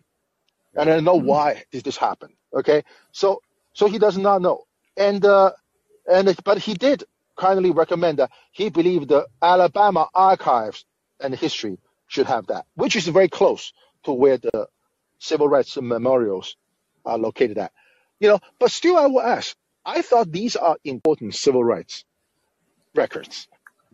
I thought they should care, because these are I mean, this explains why today we will still have a Tyree Nichols situation for Part of it. all the yeah for all the high talks you can have. We But still another thing too, Peter, Adrian, uh-huh. is Go we ahead. got to be very careful to rush to start defending groups that say they're oppressed. What happened to blacks is one thing. I agree. The lynching, the racism, discrimination, the killing. I agree. It's set in history. Nobody's going to change that. What happened to the Jews, the same thing. Whether you believe in what happened here to them in America or abroad during World War II, okay, whatever. Those things happen. That they happen at the number they tell you is questionable. I agree with you. The thing is to immediately these are all the movements, whether the feminist movement from the 60s, along with the gays back then, there was no LGBTQ yet officially, and then it moved on. They all piggybacked off of Martin Luther Mm-hmm. King. It's been known Mm-hmm. historically. Yet they didn't suffer. How the hell are the gays going to compare themselves to the shit that happened to the I blacks? know, I know And they don't exactly. show I up. mean, it's And an they don't show insult. It's up. an insult to the black It's people horrible. Exactly. It's to not only an compare. insult, it is Oh, the wrong. trans are suffering like a slavery has suffered. A Right. slave suffered. No, it's like this is Right. why I said when Tucker Carlson said, "What's wrong with slavery here?" I mean, there's slavery in other countries. I said, "No, it's different. Trust me, it's different." Let me tell you, Chattel. You Peter. have, If yeah, all these so-called uh if all these so-called press groups were to go to third world countries where people are really Oh, oppressed, geez. they would shut their fucking They would face up. shut up quick. Yeah, exactly, Yeah. It's exactly. the co-opting. That's yeah. yeah. I'm Mhm. happy you because that's my push. That's the only pushback that I have for the LGBTQ community. I'm happy that you said that because that's the only pushback that I have. It's like you don't get what you want at any cost. Okay. I wouldn't even mind if the LGBT movement wanted to collaborate, partner with, um, um, you know, um, um, provide some sort of even existential support but LGBT doesn't show up for Black issues. And if I could, I would like to edit the the name of the movement. It really should just be the Black Civil Rights Movement.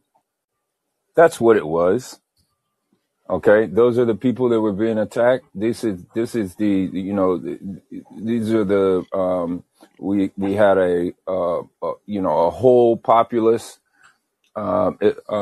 mobilized against any type of transformative social policy, and it was all about Black people. So I think just even when they start saying putting civil rights in the place of more specific information, which is more indicative of what's actually happening. Because if the civil rights movement was for all of these other groups, I'm interested in their heroes. I'm interested in their martyrs because I don't know martyrs from the Hispanic Americans from the 1960s who were subject to wide scale brutality on mass.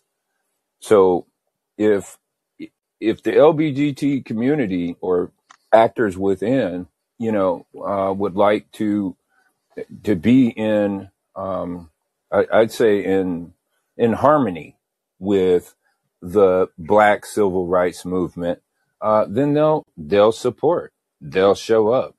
The same way Black people tend to show up for LGBT initiatives and, Mhm. and rallies. So Yep, I just wanted to put that in. yep, totally.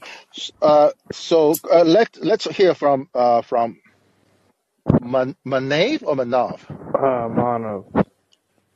Manav, go ahead, Manav. Uh, Sorry, I just got in here, so I'm trying to catch up. Are we talking about the civil rights movement, I'm guessing? Could you repeat that? Are we talking about the civil rights movement? We're talking about we have two parts when we talk about how injustice breeds violence, and violence breeds more violence. This is in regard to the mass shootings during the first month of 2023 and Yeah. during the 2 weeks of a Chinese New Year celebration. As you probably know, there's two mass shootings in California that are done by Asian Americans, Yeah. and I was trying to explain that. If you missed that part, feel free I'm going to publish this episode. You feel free to come back and Well, listen from the well, beginning. I do live. I'm in California. I'm in the Santa Cruz area. Oh, Uh, okay. and I've it's actually like I live. I've been to Half Moon Bay, and and I actually I heard that I watched the interview where they tried to interview the shooter, and the shooter was from the Half Moon Bay area, was a disgruntled farmer. Correct. Correct. And then in Monterey Yeah. Park, which I actually also stayed when I went to LA, um, uh, I know one of the victims was a business owner, I think, Hmm. and I think maybe it's time that we like we talk about we just check in with each other, because I mean, I don't know, I think I'm Asian. I've been told that Indians are considered Asian, but sometimes they're not considered Asian. But what I wanted to say is that I think there is definitely a history of violence, like very racist violence, especially around Chinese New Year. I know a couple years ago there was another massacre around this time as well, and I think it's just time for reflection, but also just time for just for a time to speak up and just have people's voices heard. So because I feel like we're just desensitized to all these mass shootings, and it's just it's something should be done, Yep. Yes, actually, I agree. this is what I was talking about, because this show is about why the courts has been the source of injustice in this country. Hmm. And that is what I'm trying to stress, is that when the courts become the source of injustice, and the Yeah. injustice breeds violence, and violence breeds more violence, that's just bad, right? Among other things, I Yeah. think this is also in California, like I said earlier. Recently, a black man uh, driving a white Lexus hit a cyclist who is a white doctor, and Hmm. he came out his vehicle and stabbed this doctor to death. And it is reported that this black man mentioned white privilege while doing his thing. So what I want to show is that these are the things that we need to have an honest discussion, in-depth discussion, Hmm. instead of just go straight to, oh, here's a gun violence again. Because I always said, it's a saying, no. It's called the no justice, no peace, Yes, right? Anyways, correct. you know that, right? That just means that It's a no justice. natural law. It's a natural law, exactly. Yes. There is a Second Amendment there, unless the Second Amendment is taken away, people will go to guns to use gun violence. So Manav, I'm glad you joined us, because if you listen from the beginning, you'll find out how I explained the Monterey Park shooting, and Hmm. how I have explained the Half Moon Bay shooting, Hmm. and I also talk about a murder suicide, also a murder suicide in upper state New York. So you get that. So now I'm at the second part of the episode. Is about my visit to this civil rights memorial. You will think civil rights promote equal justice, right? So you'll ask, and that's what I'm talking about. So if you don't have anything else to say, I'm going to continue with what I want to say about this civil rights memorial. And feel free to join back. Okay, so where I asked this education coordinator about Rosa Parks' conviction for refusing to give up her seat. Again, Rosa Parks was convicted for refusing to give up her seat, And that conviction remains valid today. The Alabama Supreme Court upheld Rosa Parks' conviction years after the U.S. Supreme Court, the federal court, declared separate but equal bus segregation violated the Constitution. So you literally have the state court judges knowingly violate the federal Supreme Court's decision. To me, that's an important piece. That is why we will still have a Tyree Nichols stories. And I can guarantee you there will be more. And It is the courts. and Peter, you're right. There is more. How do you explain in graduation they separate students and it's all blacks only? That's segregation. Black colleges only. That's still segregation. Made up by them at these terms. Those colleges should have been all people, a truly diversity based for all the people to attend. Every They are. time you have just whether it's even Jews, I'm going to shoot at them with yeshiva universities or anything. That's not right. That's a form of segregation. When you have a Harvey Milk School in New York, only for gays, that's a form of segregation. So they are reimposing the very segregation that they started, the Democrat Party. Yeah, this is why I admire Malcolm X is tremendous. He's so wise. I mean, just beyond my widest imagination. No, he's the one who acts. Why every time we talk about racial integration, we're talking about black people, not Chinese people or Japanese? Why every time the government talk about integration, it's all about black people? Is that a form of segregation itself? That's a fantastic question, kinda. and I don't have an answer either today. Even today, Good. I don't have an answer.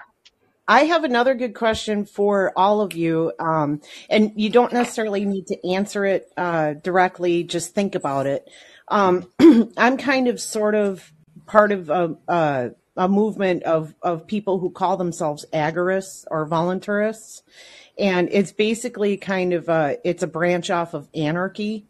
And I don't know if you're familiar with anarchy in the sense that it means no rulers, not no rules. But the part of the whole drive of it or the thinking of it is to decentralize governance in every way possible. Power. But sure. Yep. Absolutely. Power back to the people. But here's my problem with it, especially in listening to what you guys are talking about, because I totally agree that, absolutely civil rights are human rights. Everybody has a right to exist, and nobody has a right to have privilege over another, class, or not class of people, race of people. I know race is a social construct. I don't want to get into that. But basically saying everybody should have the equal rights. My question is can it be possible if we were to decentralize government to be able to enforce that type of those types of laws? Do you see what I'm asking? Like decentralization, what bothers me about it is that's kind of what the South does, as far as it pertains to, say, like black civil rights. Well, Regionally, go ahead. Yeah, well, I want to it's just an addendum to what you were saying about the South. The thing is as long as the economic component is in there, because if the resources are still being controlled by one group, then it is a repeat. But if the resources are equally distributed, and that's credible, verified, both parties agree this is the process by which it will be distributed. There would be no and we parties, agree this though. is equal. There would be no parties. That's the idea. And yes, economics would be completely across the board equal. Do you think that could work? Yeah. Well, that would be worth trying, because that would be a first. You see what I'm saying? I mean, any of the fails of, I don't even like using the word integration, but of opening of public facilities to everyone, any of those failings to fuse American social society in a more harmonious way, can be attributed to the disproportionate economic distribution, which it Yes, has absolutely. not changed. Yeah. Yes. And Well, and on the whole Peter's note idea, by the before, way, oh, go ahead. I was going to say the whole idea, by the way, would be judging people according to their actual merit. It would have nothing to do with the color of your skin or where your family came from, your heritage, nothing like that. It would all be according to what you're contributing to society. You see what I'm saying? So like if you're a harder worker, you will get more benefit, but it's because you're a harder worker. It's not because of the color of your skin. That's a natural rule. Yeah, if it's Yeah. if it's set up based on natural. Now, what I'm not sure, or what I don't get totally, I'm going to sort of put on ice because I want to ask Peter a question about the memorial. One of the things that I found immediately off-putting was the personnel at most of these quote unquote sites that have been designated to reflect that period. Is the goal in which the sort of administrative bodies, go about just even staffing the facilities. I even found one facilities where the only full-time person, foundational Black American, was the janitor, and this was at a facilities that was designated a civil rights remembrance facility. So I wondered if you made any observations related to personnel. Great question. At the Yes, facilities. let me address that. No, before I forget, I want to mention, because you guys quickly talk about the education. I know there's a lot of socialists on calling platform. I'm not against socialists per se, but I saw Amanda is on the listeners list. I will use Amanda example. I'm not putting her on the spot whatsoever. I will talk to any teacher. We have known there's a continuous racial gaps in the educational achievement. We continue to know from Obama administration, today's administration, Obama himself personally acknowledged this tremendous racial gap in the educational achievement is not sustainable for this entire country. Right? Now we have a union. Yeah, correct. Yeah. A teachers union demanding certain things. A socialist movement, which I also respect. But at the same time, I have to say, what about these racial gaps, divides, right? Because in other words, even if we have a socialist country, as we call America, we still have to address that. Do we have a justice system that can address this? Because to me, it's the damn court set up the separate but equal doctrine that segregated the education and put the Black kids in such a horrible, horrible conditions. For not just for years, it's for generations. Yeah. Now, what we are at now. Even Bernie Sanders say, I'm going to have a teachers union as my vice president. I want to ask that vice president, what are you going to do to address this increasing still racial divide in the educational achievement? So that's something I want to go ahead. Well, I just want to add to that another question. You can ask the Surgeon General about what he's going to do about the mortality rate for Black infants being 3 times the rate of any other group. Yeah. The mortality 3 times the rate. I said that before. I said it before. Is that as I said to killing the babies. Yeah, they're killing babies. Like I said about these Indo-Chinese immigrants from a war zone in Vietnam, in Laos, in Cambodia, where U.S. dropped so many bombs. They have already witnessed an unbelievable level of violence. Therefore, they can be, desensitized with violence. They may be more, toward using gun violence to address their grievances. I have talked about the Tyree Nichols. I have said the police, especially Black cops, they should have known that every time you encounter a black person, that person have two conditions you need to be aware of. Medically speaking, most of them have some kidney problems, respiratory problems, asthma. You talk about Eric Garner and you read George Floyd. They may be drug users too, Oh, right? you're so considerate. No, yes, but you're No, no, so no. Second, considerate, sir. They have no. second. Go ahead. I'm sorry. Go ahead. Second, due to the generations of racial oppression, which is on the record, they all have some mental problem too. I have been in conversation with this African American woman who is a mental health counselor in West Virginia. And she told me that she said, Peter, she will say 90% of African Americans need mental health counseling. I said, I agree. 90%, 100%, or they're certified insane. This is why. What you guys are asking for is not only mental health. You should start categorizing as people as disabled. Let's call it that. Yeah. It's another way. Yeah. If you're born with a disability I like or impaired. this trauma, intergenerational trauma, let's just call it you're disabled. Whether impaired. you're trans, you're black, you have all the disabled. Get a paycheck from Social Security and get government benefits. I like impaired. Okay. So basically, I will have an episode for I call it house slaves, and about this Memphis situation. Right, because I want to let things come out and find out exactly what happened and all that.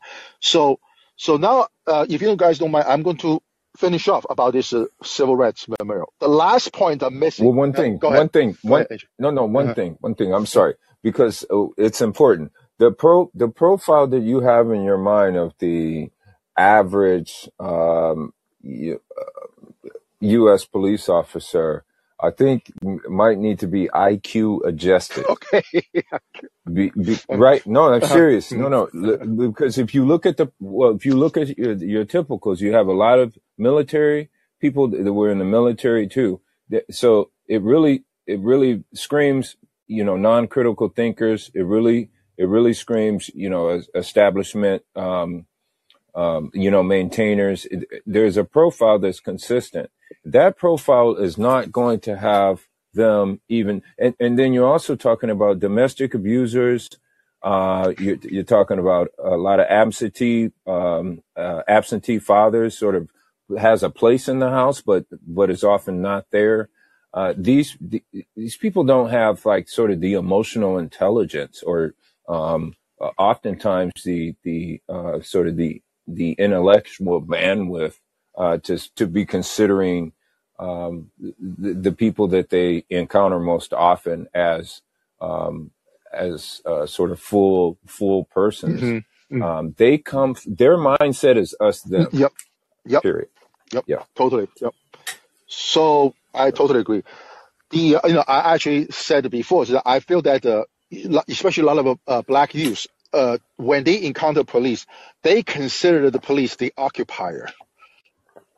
Like they consider themselves a colonized people, like back in like 400 years ago, and they subjugated. They have grounds to believe so. Completely. Yep.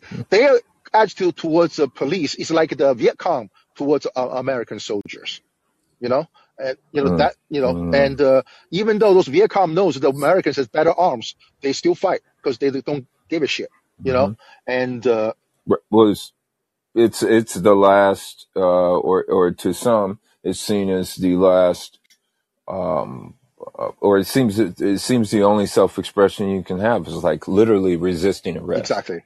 I mean, literally. Exactly.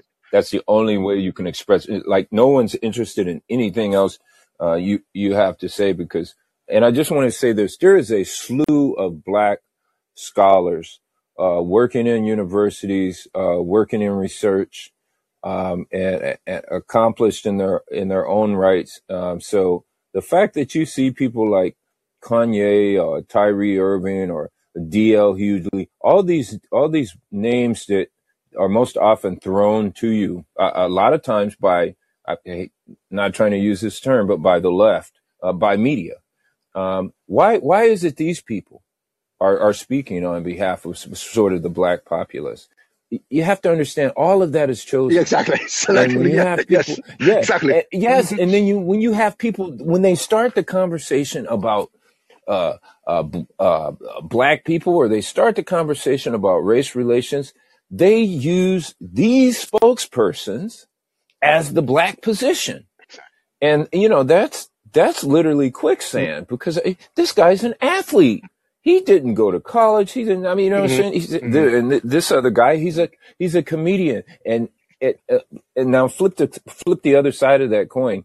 The entertainers, within the dominant society are often highly educated and have crossovers, have come from other places, of accomplishment. Some of them academia, some of them in some sort of arts or theaters, having been brought up that way, having training or whatnot. So even though they're an entertainer, or even though their job is entertainment, they're in a much more informed, enlightened, abreast position to be able to speak on behalf of anybody more than their own household.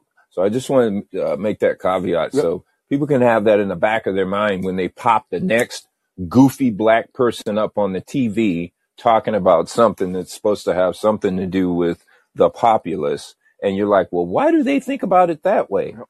They don't. Yep. Totally. It's all selective.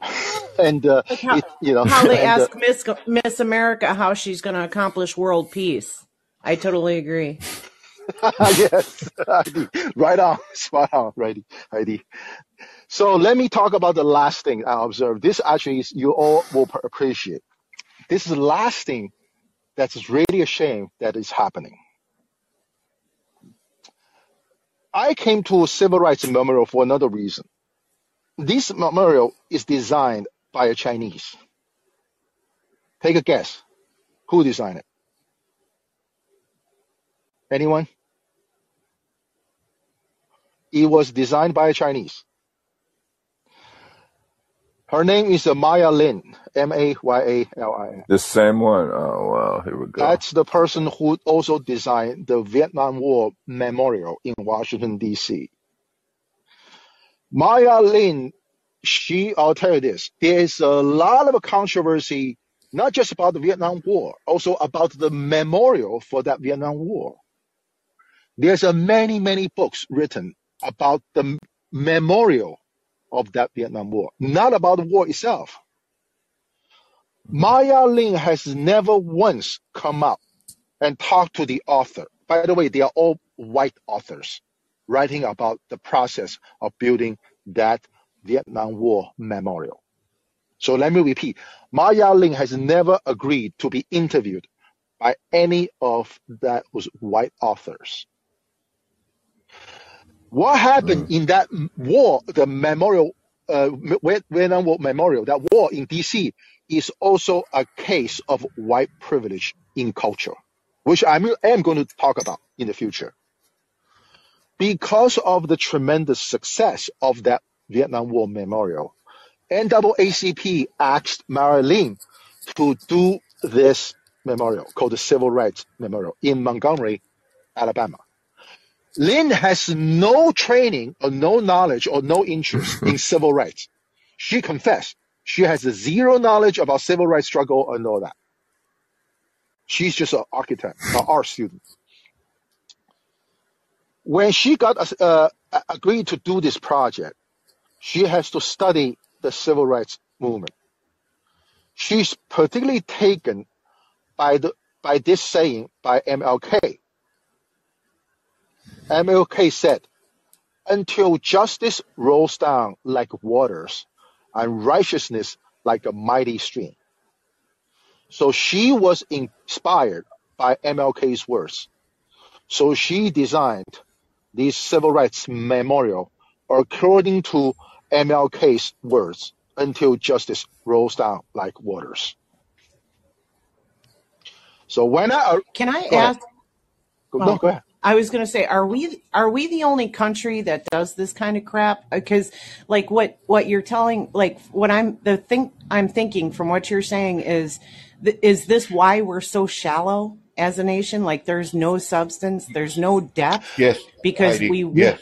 Yes, No Heidi, other Okay, I'll country tell you. but shares our history. Yeah, I'll tell you, Yes. Heidi. Yeah, this is a great question, Heidi. I have said this before. I will say it Right. again. I truly believe our history is whitewashed, especially the history of our wars overseas. They're so whitewashed. That's why we're having so many wars after the Vietnam War. You would think after the Vietnam War, we will be very careful getting involved, Oh, right? you saying we need Okay. an autopsy? Yes, exactly. You're saying we need federal autopsies of They are all of this. never We need an autopsy of a class shootings. We need to take all of these things apart, exactly see what the treat components it like are, hang science. them out on a line Yes, so everybody can look at it and study each and every piece until it's at least obvious. You know, that would do a lot for some of the telltale signs of, you know, what might be a potentially dangerous situation. If people at least had, you know, the the base information, the base components, the who, what, when, where, and a reasonable understanding of why, then would we not be empowered to intervene? yes, exactly. We need to dig deeper. And with these, like these people that you're talking about, these scholars, these academics who know the history and they know what they're talking about. And we need to publicize that so we have access to it. Like not just when we go to college, everybody needs to know this kind of yeah. stuff. So basically, in the mainstream media and all the publication about the Vietnam War by the most progressive authors, you name them, now every one of them will say, at best, will say it's our hubris. It's a tragic mistake. It's done during the Mm-hmm. fog of war. The fog of war, like this is by Manara. They say, he said, we're in the fog. We don't see everything. No. I was like, you don't know it. You just think these are little Vietnamese guys. They are no taller than our teenagers. They will Yep. run away. They thought it was going to be Yeah, pushover. they will be Yeah. like a They savages, like thought a they'd be Native pushover. Americans. We just fire some shots. They will run away. That's what should actually happen. And so let me continue with this MLK saying, until justice rolls down like waters and righteousness like a mighty stream. Everything about water. Let righteousness, may righteousness flow like a mighty stream. So Maya Lin did this. You can Google, you can get the image of that.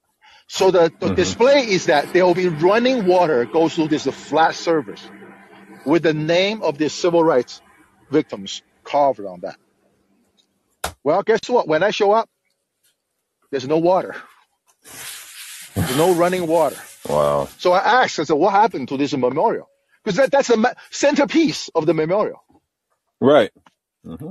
The museum staff said, well, it's been broken for a while. I said, do you know when it could be fixed? We don't know. Here is the insulting part. Hear me out.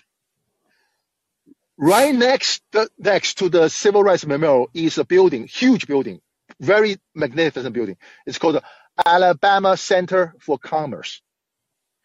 In front of that building, there's 3 walls, granite walls, with a running water down from fountain, a waterfall from that fountain. 3 of them. Each one is much bigger than the size of that Civil Rights Memorial. They are running just Working fine. well. Of course. Yeah. It's working the thing well. that makes money. Yep. Yeah, it's called That's the what we Alabama honor. Center for Commerce. So justice can stop, profit cannot. Right? The justice can stop. But the profiteering must go on. I was like, what the F is that? This is America. Yeah. Well, yeah. I was going to say that's the exact message they want to get through. Yeah. So, Amanda, I will take your call immediately after I finish. So, I would say But think about it, Peter. Think about it, if Peter. MLK is alive today, I will tell him this. Today, justice does not roll down like waters. Meanwhile, white righteousness continue to flow like a mighty stream. It is the white ethicism, the white journalism, culturally enslaved racial minorities. And it is a judicial white privilege that sustained legal oppressions against racial minorities. Oh, I see what you're saying. The only good news today is that, now I'm just glad, like I said in the last episode, these days, two group people on the extreme opposite of the political spectrum scream about so-called the two-tiered justice system. One side is Donald Trump and John Hannity, and the other side is BLM. We do have a two-tier justice system, but we have to stop. We have to stop that. We have to fundamentally change and reform that.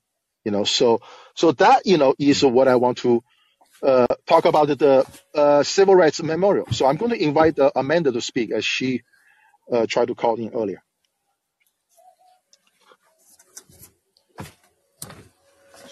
So that is, I was like, the centerpiece of the Civil Rights Memorial, which is basically a granite surface with the running water covering all the victims of the civil rights movement.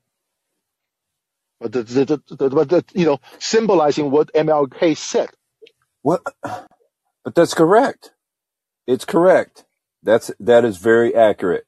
I think it would be less accurate if the fountain was working properly.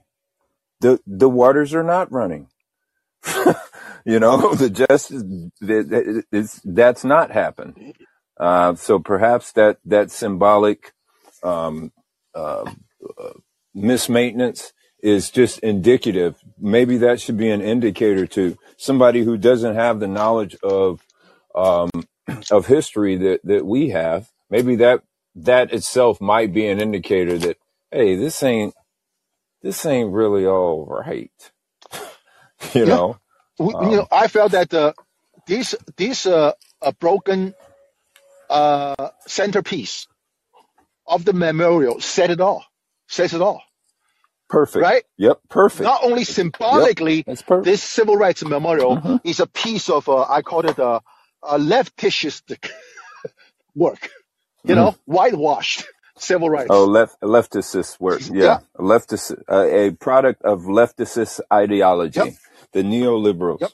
Yeah. Exactly. And these are whatever anybody wants to call progressive. It's amazing when I hear the term progressive. I'm like, from what? What's the progress? What's the actual progress? The progressive make? Yes, Peter, because I think I've got a notion. I might be wrong here, but I'm going to ask you this. I think that you're of the mindset. I mean, so far it's just a theory or a hypothesis. But I believe that with the research you've done, you know enough to know that perhaps what some contend is the case, that there was not a progression in Black civil rights, fundamentally, substantively. But everything that we've experienced post 1975 has literally been a sham, to keep sedated, to keep a group of people sedated, as compared to actually Black people actually needing to accept the history as it happened, which is that we lost the push for equal citizenship. Exactly. And we lost. Exactly.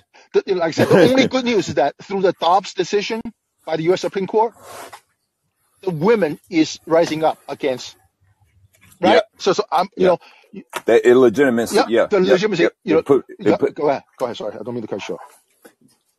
Because and the other thing, I was able to deduce that because of your emphasis on the courts, which I had not paid enough attention to. The courts are actually a more alive, more influential than any of the other entities that we're talking about. Because everybody, when things break down on the streets, everybody's like, oh, okay, I'm going to have my day in court. we'll deal with it in court. Cop does you wrong. If you've been misaccused, if you're trying to sue somebody or anything, companies, look at what happened with the Nader and Chris Hedges lawsuit. That the Supreme Court refused to hear. They refused to hear it after I think the appellate, I think it got overturned. I think they won, then it got overturned, then they appealed it, and the Supreme Court said, no, you have no standing. You have no standing. He was a presidential candidate. Chris Hedges was a war correspondent. Actually worked for Enterprise for, the lion's share of his career. He worked for Enterprise, an incredible intellect. But just to bring it back home and say, well, you don't have any noteworthy progressions. And in Martin Luther King's deduction in one of his last public speaking events, said that the economic issue is larger than the social issue, and that it was a mistake of his inner circle, or his intellectual the intellectua that was working with him at the time. It was a mistake to pursue instead of economic policies or restoration policies, reparation policies, instead of the social thing. And actually, some believe that he was led to the social movements, as opposed to the two things which they did not want him to deal with, which I think ultimately got him killed, I believe, was the Vietnam War. I think speaking out against the war, he had too many ears at the time. And they were trying to put out too many other anti-war fires. He was two birds in one stone. King in the Wilderness. It's an HBO production about what happened after he made that Riverside Church speech. And I don't remember all the details. It's called King in the Wilderness. Yeah. He is even abandoned by his own people, some of his own people. And I saw the picture of this King meeting with LBJ when LBJ is signing the Civil Rights Act. I was like, it's a fucking trick. You know why? Like I said earlier, the so-called civil rights cases decided by U.S. Supreme Court in 1883 is actually taking away the civil rights, right? That's why the Congress, LBJ, in order to get the support from MLK for his Vietnam War, he tried to dangle this Civil Rights Act. You know what I'm saying? It's a fucking political trick. Yeah, but MLK was not a lawyer. Yeah, and Martin Luther King was not a lawyer. Exactly. Nor was he. Well, it's like the Indians making treaties with the U.S. government. No. So what I'm trying to get is this: as we know, the U.S. Supreme Court say in Dobbs' decision saying women's right to privacy is no more, not written in the Constitution. Now the Congress. Some of the Congress people say, let's make a law giving that right. It's the same exercise because the courts knock out the civil rights for the African Americans when the 13th, 14th, and 15th Amendment was just made. It has to take another 90 or 80 years for Congress to make another law to give that rights to the African Americans. That's BS. That's total BS. So that is something. Again, Brady, you want to say something? I apologize. We are probably Brady. Go ahead. Greetings. I had something, but I just got distracted. I'm just listening now, listening to you guys talk. I don't have anything at the moment, but good to see you guys. Sorry. Oh, no worries, Brady. So actually, I'm going to conclude. It's a quick conclusion. Blaming police for police brutality in the wake of the death of Tyree Nichols is like blaming Vietnam War veterans for war atrocities in Vietnam. To me, it's the white majoritarian democracy that is the evil eye and uneven hand of the current form of our government. It's this WMD, white majoritarian democracy, that oppresses racial minorities. For me, each of us, under the Constitution, has a right and have a duty to alter the current form of government by abolishing white privilege and by first abolishing the judicial white privilege. So that is, what I want to say. With this kind of injustice coming down from the courts from time to time, there will be more injustice. President. And the more injustice will bring more violence. And more violence will just bring more violence. And that's not what we want to see. So that is what I want to talk about, today. Fantastic information. I want to add that in the words of Malcolm X, what he said after the Kennedy assassination, I think is the only encouragement that interested parties can prudently embrace, is the chickens coming home to roost statement. I think maybe about 10 years ago, there was a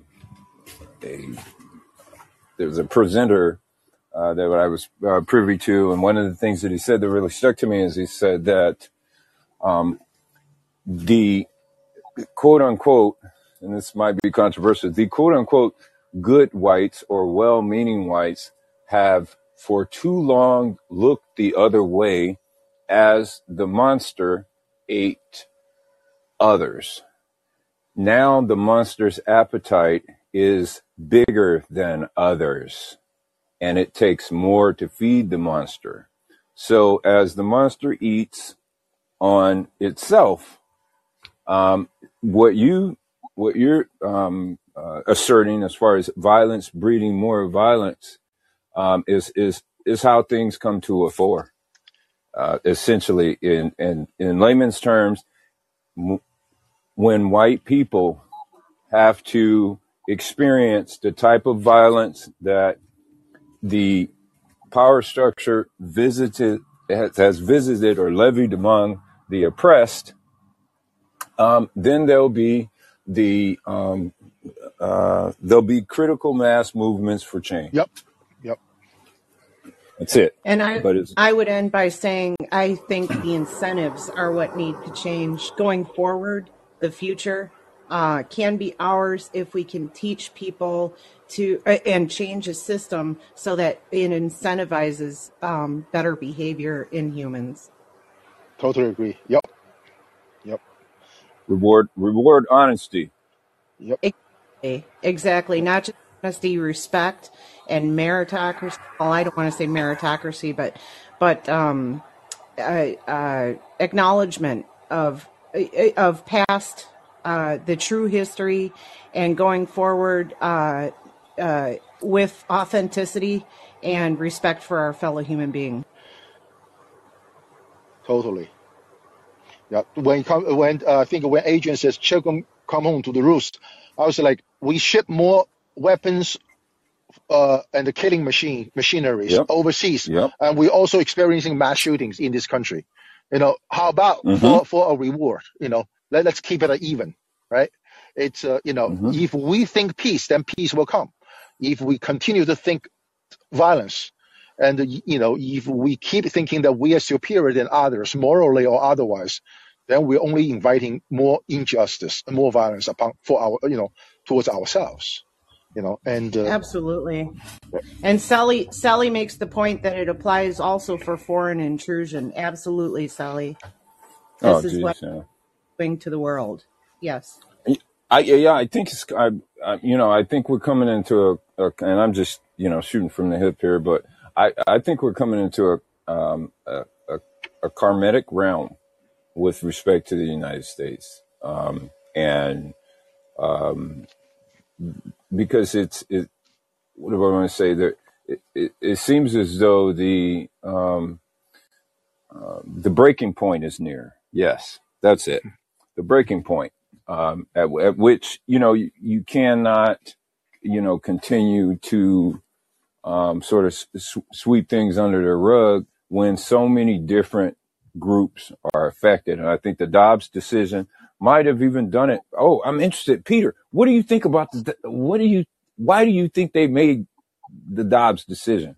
Oh, there will be an episode. Speculation. In Okay. honor of this Supreme Court leaker, I'm going to do it on the 1 year anniversary of that leak of the opinion. I actually shared this with a call-in host and listener, July, and she is one of those insiders of the legal profiteering industry. She appreciates my show because she grew up with 6 lawyers, and she grew up in Tennessee. Oh yes, and I heard that. And I have shared my theory with her already. You can tell I don't consider myself a left or a right. I consider myself a radical centrist, because I do believe we must have a justice system that held the scale, evenly for whoever, whenever, under any circumstances.